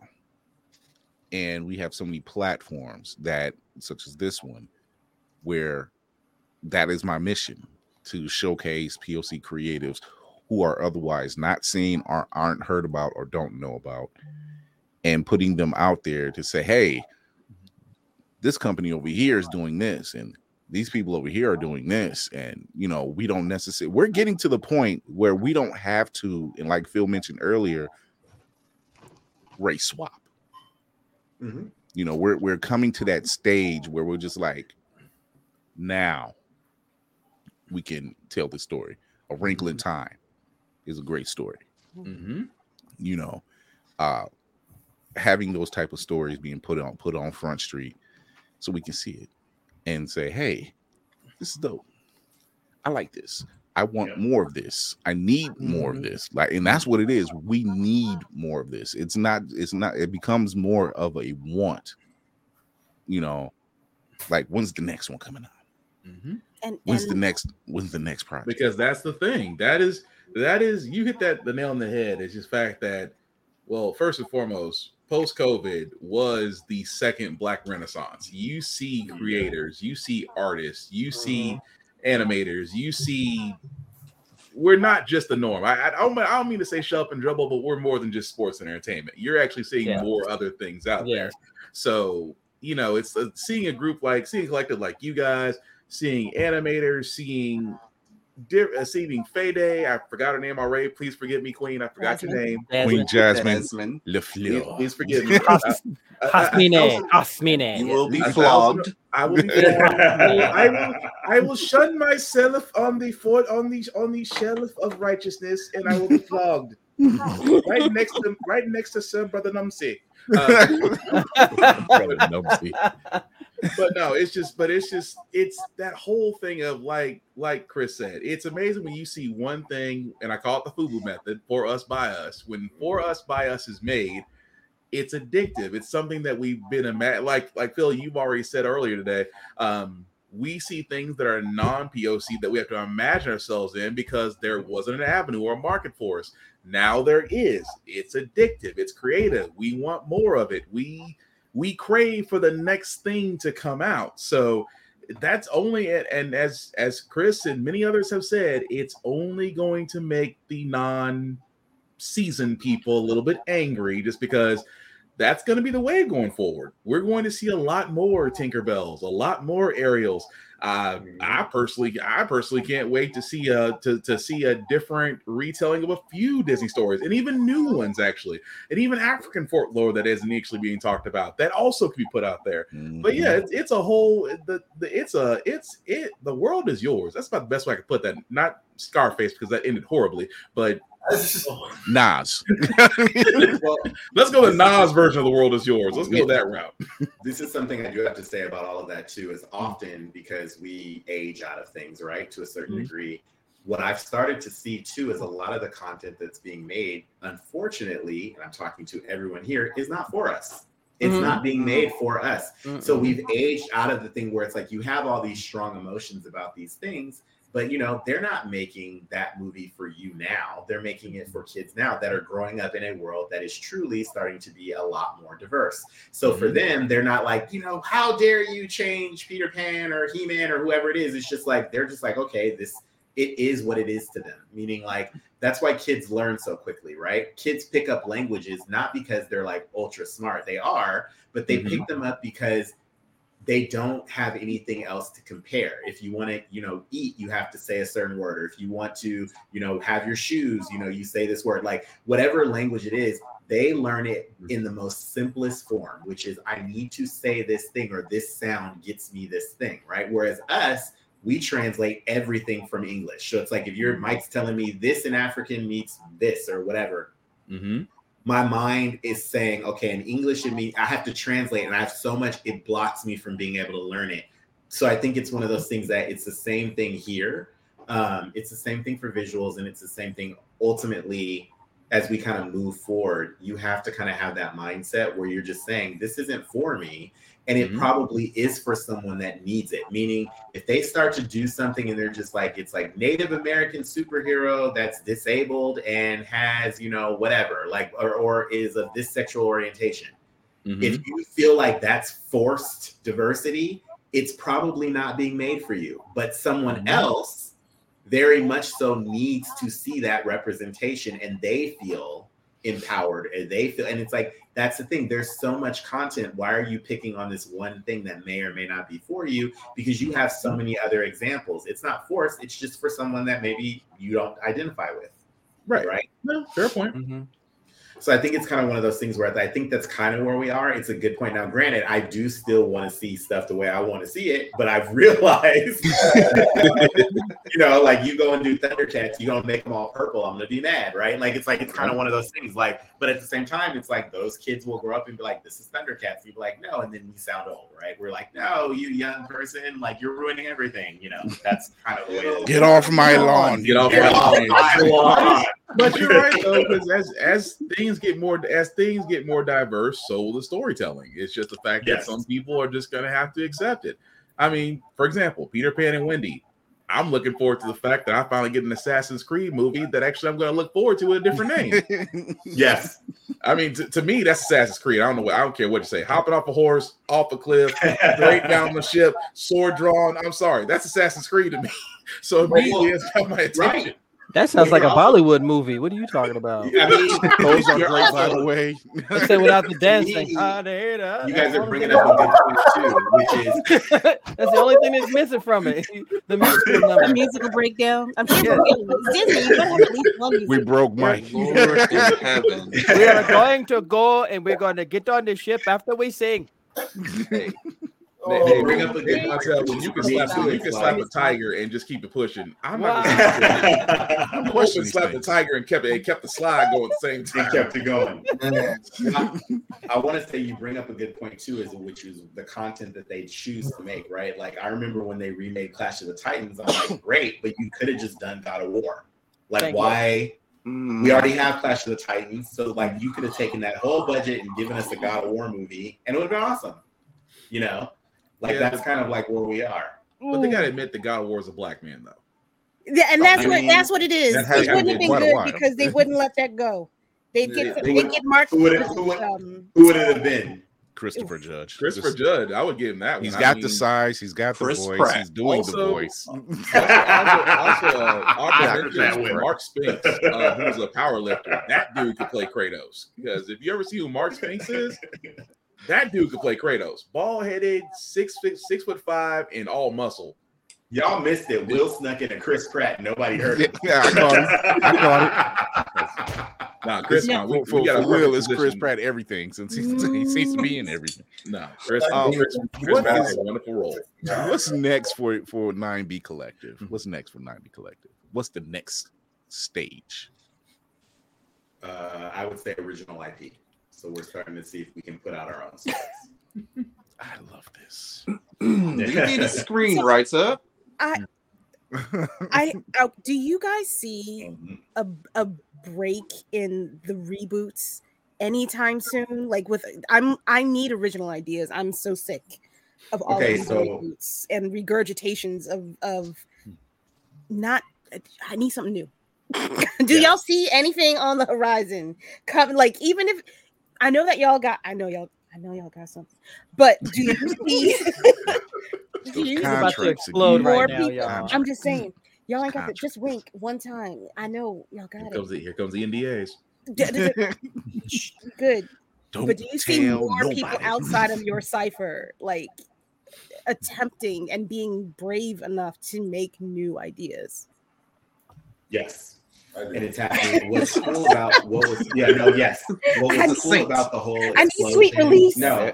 I got it.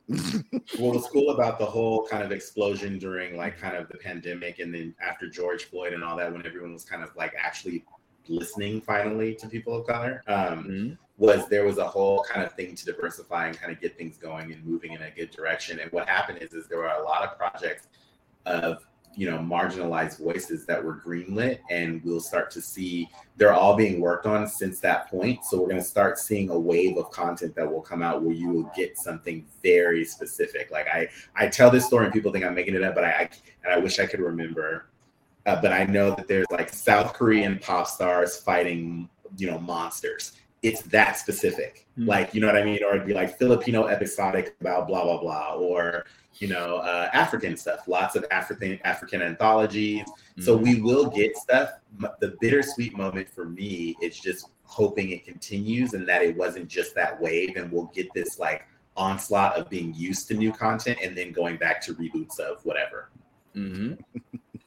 So I'm petty. I mean, we will see. We will see. I often say I wish we could go. Chris, way to go. Villain. I wish we could. Yes, well, I wish we could get to the ideals of the 80s. The 80s, they just tried shit, right? Yeah. Like there was like a movie about like carrying around your dead boss. There was a movie where a mannequin came to life.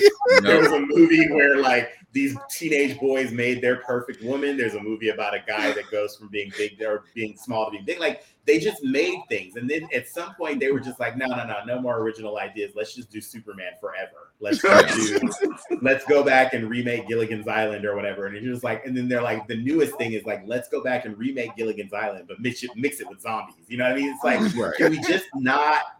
Can we just? I would actually watch that though. I know. No shade. Yeah, I'm not gonna lie. I would watch it. Completely watch that. I can't see Gilligan negotiating with a zombie though. It just.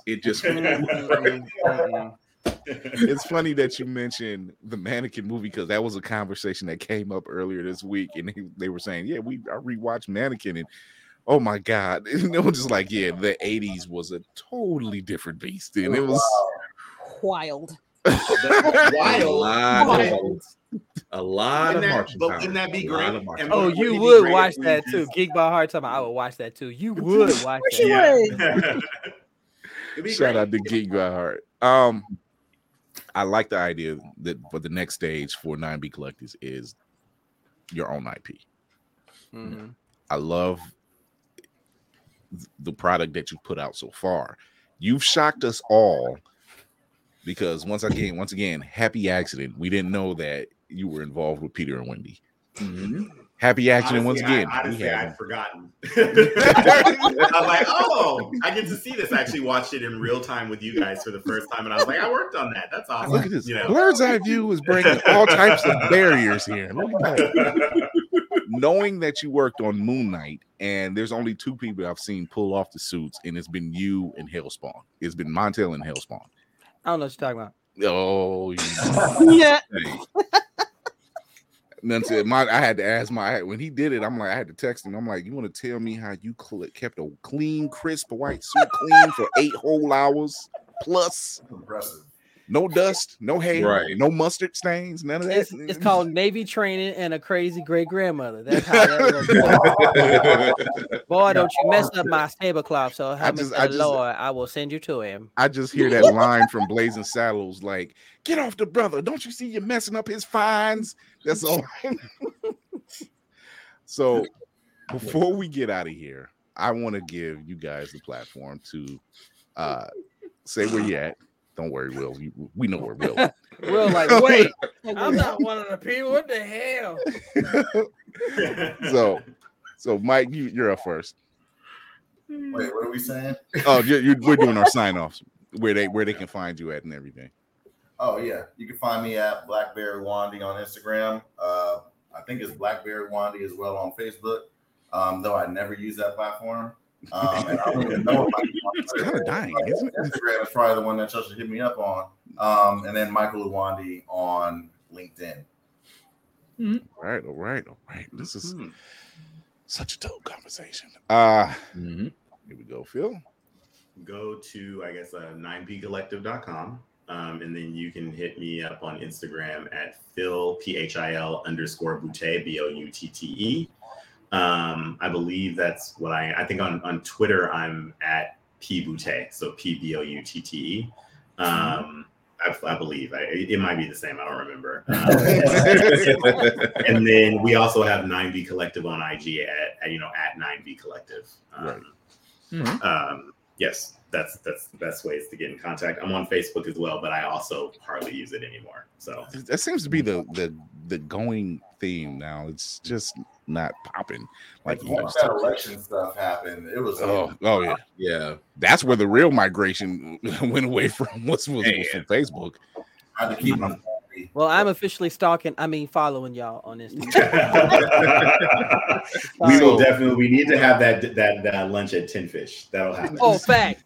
It's all on me. I'm saving all the coupons. So this is how it's going to work, because and Montel can back me up on this. It seems like if I mentioned in any form, I pop up.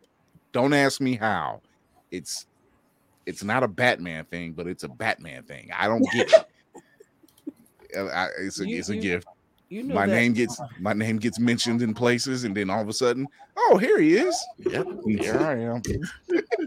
Come on, Montel, Phil, we're going to connect. I'm going to connect with you after the show so we can get some stuff going, because I'd love to get that right. Where can they find you at, my brother Montel? See, I didn't get a chance to do my intro because you was quick about it, so I got to do it real quick. There you go. Ladies and gentlemen, boys and girls, blurs of all ages, good evening, good morning, good afternoon. Once again, it's your frosty bearded blurticorn here with the Blur's Eye View crew, because this is where it's at, y'all. Let's go down. You can find me on Instagram, and you can find me on Instagram under Navy Montel, but you can find me on YouTube, TikTok, and Twitter. YouTube, TikTok, and on Twitch under Road Catnip. Sorry, I haven't had enough caffeine here. You can find me on those three under Road Catnip. I am trying to get the Blurticorn Convos back up. And gentlemen, I would love to reach out to you, have y'all on my show on Instagram so we can get more creatives inspired by what you're doing, because what you're doing is a phenomenal thing. And I said before, I applaud you. The 9-year-old in me who got beat up reading Black Panther is glad to be here. Yeah, we're glad you're here too. That's the connections. I love absolutely. And I'm a budding voice actor, just like Chris. Oh yeah. People keep thinking I'm playing when I'm saying I'm like, no, literally, I'm the villain. Like in somebody's story, I'm the. I have the voice for it. You got the He cat. is. He scared the crap out of me at BlurCon. He's like, Montel, shit. Oh, hey. The hell? I'm only this big, man. I had to learn to talk to people from an arm's distance, so they were, oh, because our people don't get like scared and run off. We get into a fighting stance. So like, embrace me. Oh shit. Oh, you can always pull a James Earl Jones with everybody, Chris. Yeah, I do. Team Joffrey. I can't help it. I can't control it. It's there. It's just what it is. My son works.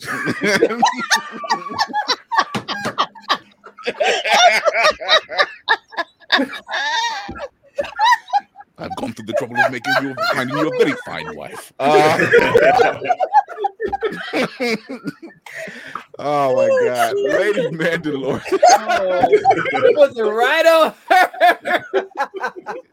Sure, I'll right on in. I am a human being that can't stop laughing. Okay.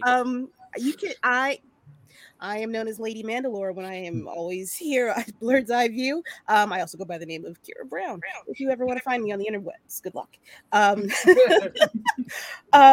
I am building a community called Roomful of Blurreds. You can find me on Instagram as Roomful of Blurreds. You can find me on this app called Fanbase as Roomful of Blurreds, where I hold a chat room every Saturday night at 9 p.m. Eastern Standard Time. We have a good time. We talk about pop culture, nerd stuff, other stuff. Oh my! What's very stuff? much. Last week was very, very spicy. Jesus can we see have you. but we have a good time. It's the bathroom. Daddy. Quiet. Was there safe words involved? Oh. I'm saying talk that about can't be everything here in for my this chat room. conversation. Nothing is off limits until somebody gets offended. Rarely does anybody get offended. If you're amongst us, then if you haven't played the dozens in your life, then what are you doing with your life? I don't know. Man. Yeah, it's we go. We're a happy set of cousins. That's it. I also have a podcast called Child of Mandalore. You can find it on Spotify, Apple, Your Mother's Backyard, everything. We talk about the history of Mandalore and its people in great detail. I even do some voices every once in a while. And you can find me on TikTok under Child of Mandalore as well. That's a lot, but I'm busy. And season 3 of Mandalore is starting tomorrow. So yeah, we got our hands full. All right, Cinematic Assassin. It is I will be watching. I tell you what you should be watching. So, movies, TV reviews, silly skits, and talking shit. If that sounds good to you, you can find me at Mayhem Media. That's MAYEHEM Media. And as I always like to sign out, mental health is important. So go ahead and take that PTO. And if no one's told you today, I know you're doing your best. Your best is good enough. So lean into that and spread a little love along the way. Right on. Yes. Black Spartan, you want to tell them what PTO really means? Prepare the others. There we Prepare go. the others. Well, we ain't gonna make it. Prepare the others. Yes. Oh wow, I'm doing so much laughing, messing my own voice up. I am Black Spartan, also known as Black Box 447 on all socials. You can definitely follow me on mostly everything. I do write reviews on everything that I watch, that I play, that I read, that I watch. It's almost like I don't have sleep anymore, but hey, what's sleep? I do have a couple of podcasts of my own. I have a weekly political podcast called How the Fracker Got Here that is on Facebook and YouTube and Twitch every Wednesday and Saturday. I also have a video game podcast with my co-host Joe Tonello called Get Bit Podcast that comes on every Friday, also on YouTube, Facebook, and Twitch. Also, I am one of the writers for Blurred's Eye View website for wrestling. Why? Because wrestling is real and people are fake. Shout out to Mr. Kennedy for that one. I can't take credit for it, but it's so effing true. Aside from that, guys, I am a very social person, so I just have one rule when you're talking to me. Be nice. I am a petty person. If you're petty to me, I'll be petty to you. But if you're nice to me, I will be exceptionally nice to you. Also, guys, I'd say this at the beginning of this year because 2023 needs to be different. There is no competition. We are all in different lanes. We are all on different goals. We are all on different schedules. If one person gets their goal before you, please, oh please, don't be salty. Please don't be salty. Congratulate the person that actually makes it before you, because you know why? Please. Your time is coming as well. At the same time, I am rooting for you. I am cheering for you. I will share. I will post. I will put things to help you out, because why? We need to be a group of helping folks forward, not holding them back, taking the hinges off doors and not having doors alone, but open avenues for everybody to travel through. That's what we need to be doing, aside from the fact of supporting each other, unifying each other. And hey, it is completely okay to be a blurred or a nerd. So that being said, don't be a dick and we all be cool. Peace. Don't be a Nazi. All right, everybody. Bar is set very low. This was bar. The bar is set super low. Bernard and Shakira Gatling, they both said you should do a Malkia movie. That should be done. That is a definite story. Our very own Black Spartan has checked it out. He's ready. He's loved it. So he's praised it. This is one of these things where you see a Black female in a very good place in being a very prominent person. So check that out. You want to go check them out. First off, I want to thank our guests of 9B Collective, Phil Boutte and Michael Uwande.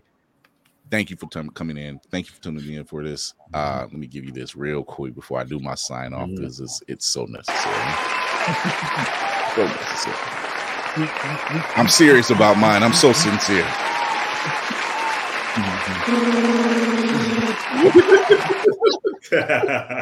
Lord have mercy.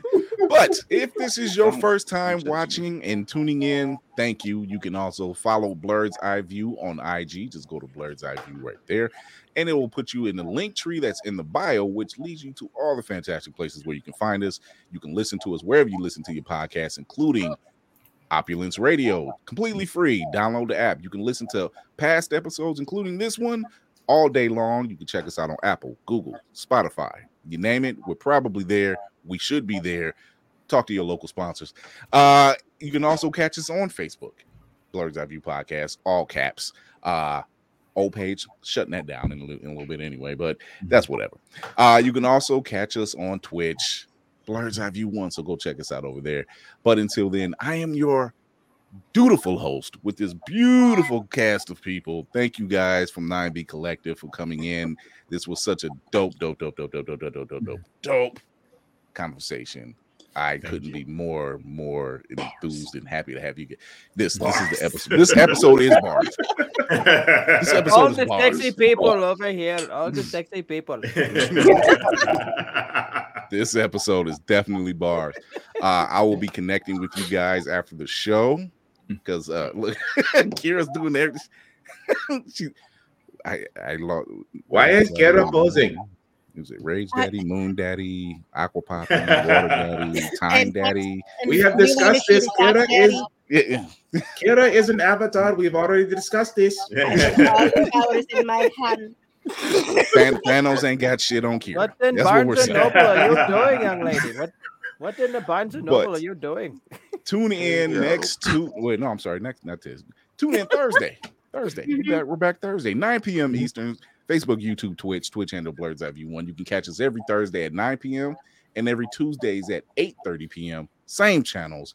If you miss us, listen to this episode first thing tomorrow morning after 8 o'clock and piss your boss off while you sit back, get some knowledge and laugh at the same time. And if they wondering why, PTO.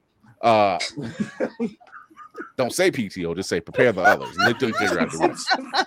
Let them figure out the rest. That's what I'm saying. Gosh. Prepare the others. How's your morning? PTO. Oh. She getting ready for Saturday. Yeah, Saturday's conversation gonna be lit. It's gonna be lit. I gotta dive in on that one. Until then, I want to thank my guests, 9B Collective. Once again, this has been a great episode. We are looking forward to all the works I'm looking forward to seeing if there's going to be a concept art book dropped from you guys, like just of all the work you've done. I'd like a signed copy. Yeah. She got right in there. And- She's like, She did. Yeah. Leave that one right on in. And if Montel says this 10 fish is all of that, then just say my name. I'll eventually facts. pop up. Facts. I'll pop Facts. up some kind of way. The Don't four of ask us me at how. The 10 fish will be fire watching all the people go into the convention center and just like, you shouldn't be going in there. What the hell are you doing? Oh, that sounds like my type of party then. But until then, tune in. Thank you for tuning in. Thank you for all those who out there are watching and listening. Until then, remember to educate yourself and others, entertain yourself and others, and most of all, encourage yourself and others. This is Chris Fury with this entire dope crew. Boom. And we are out of here.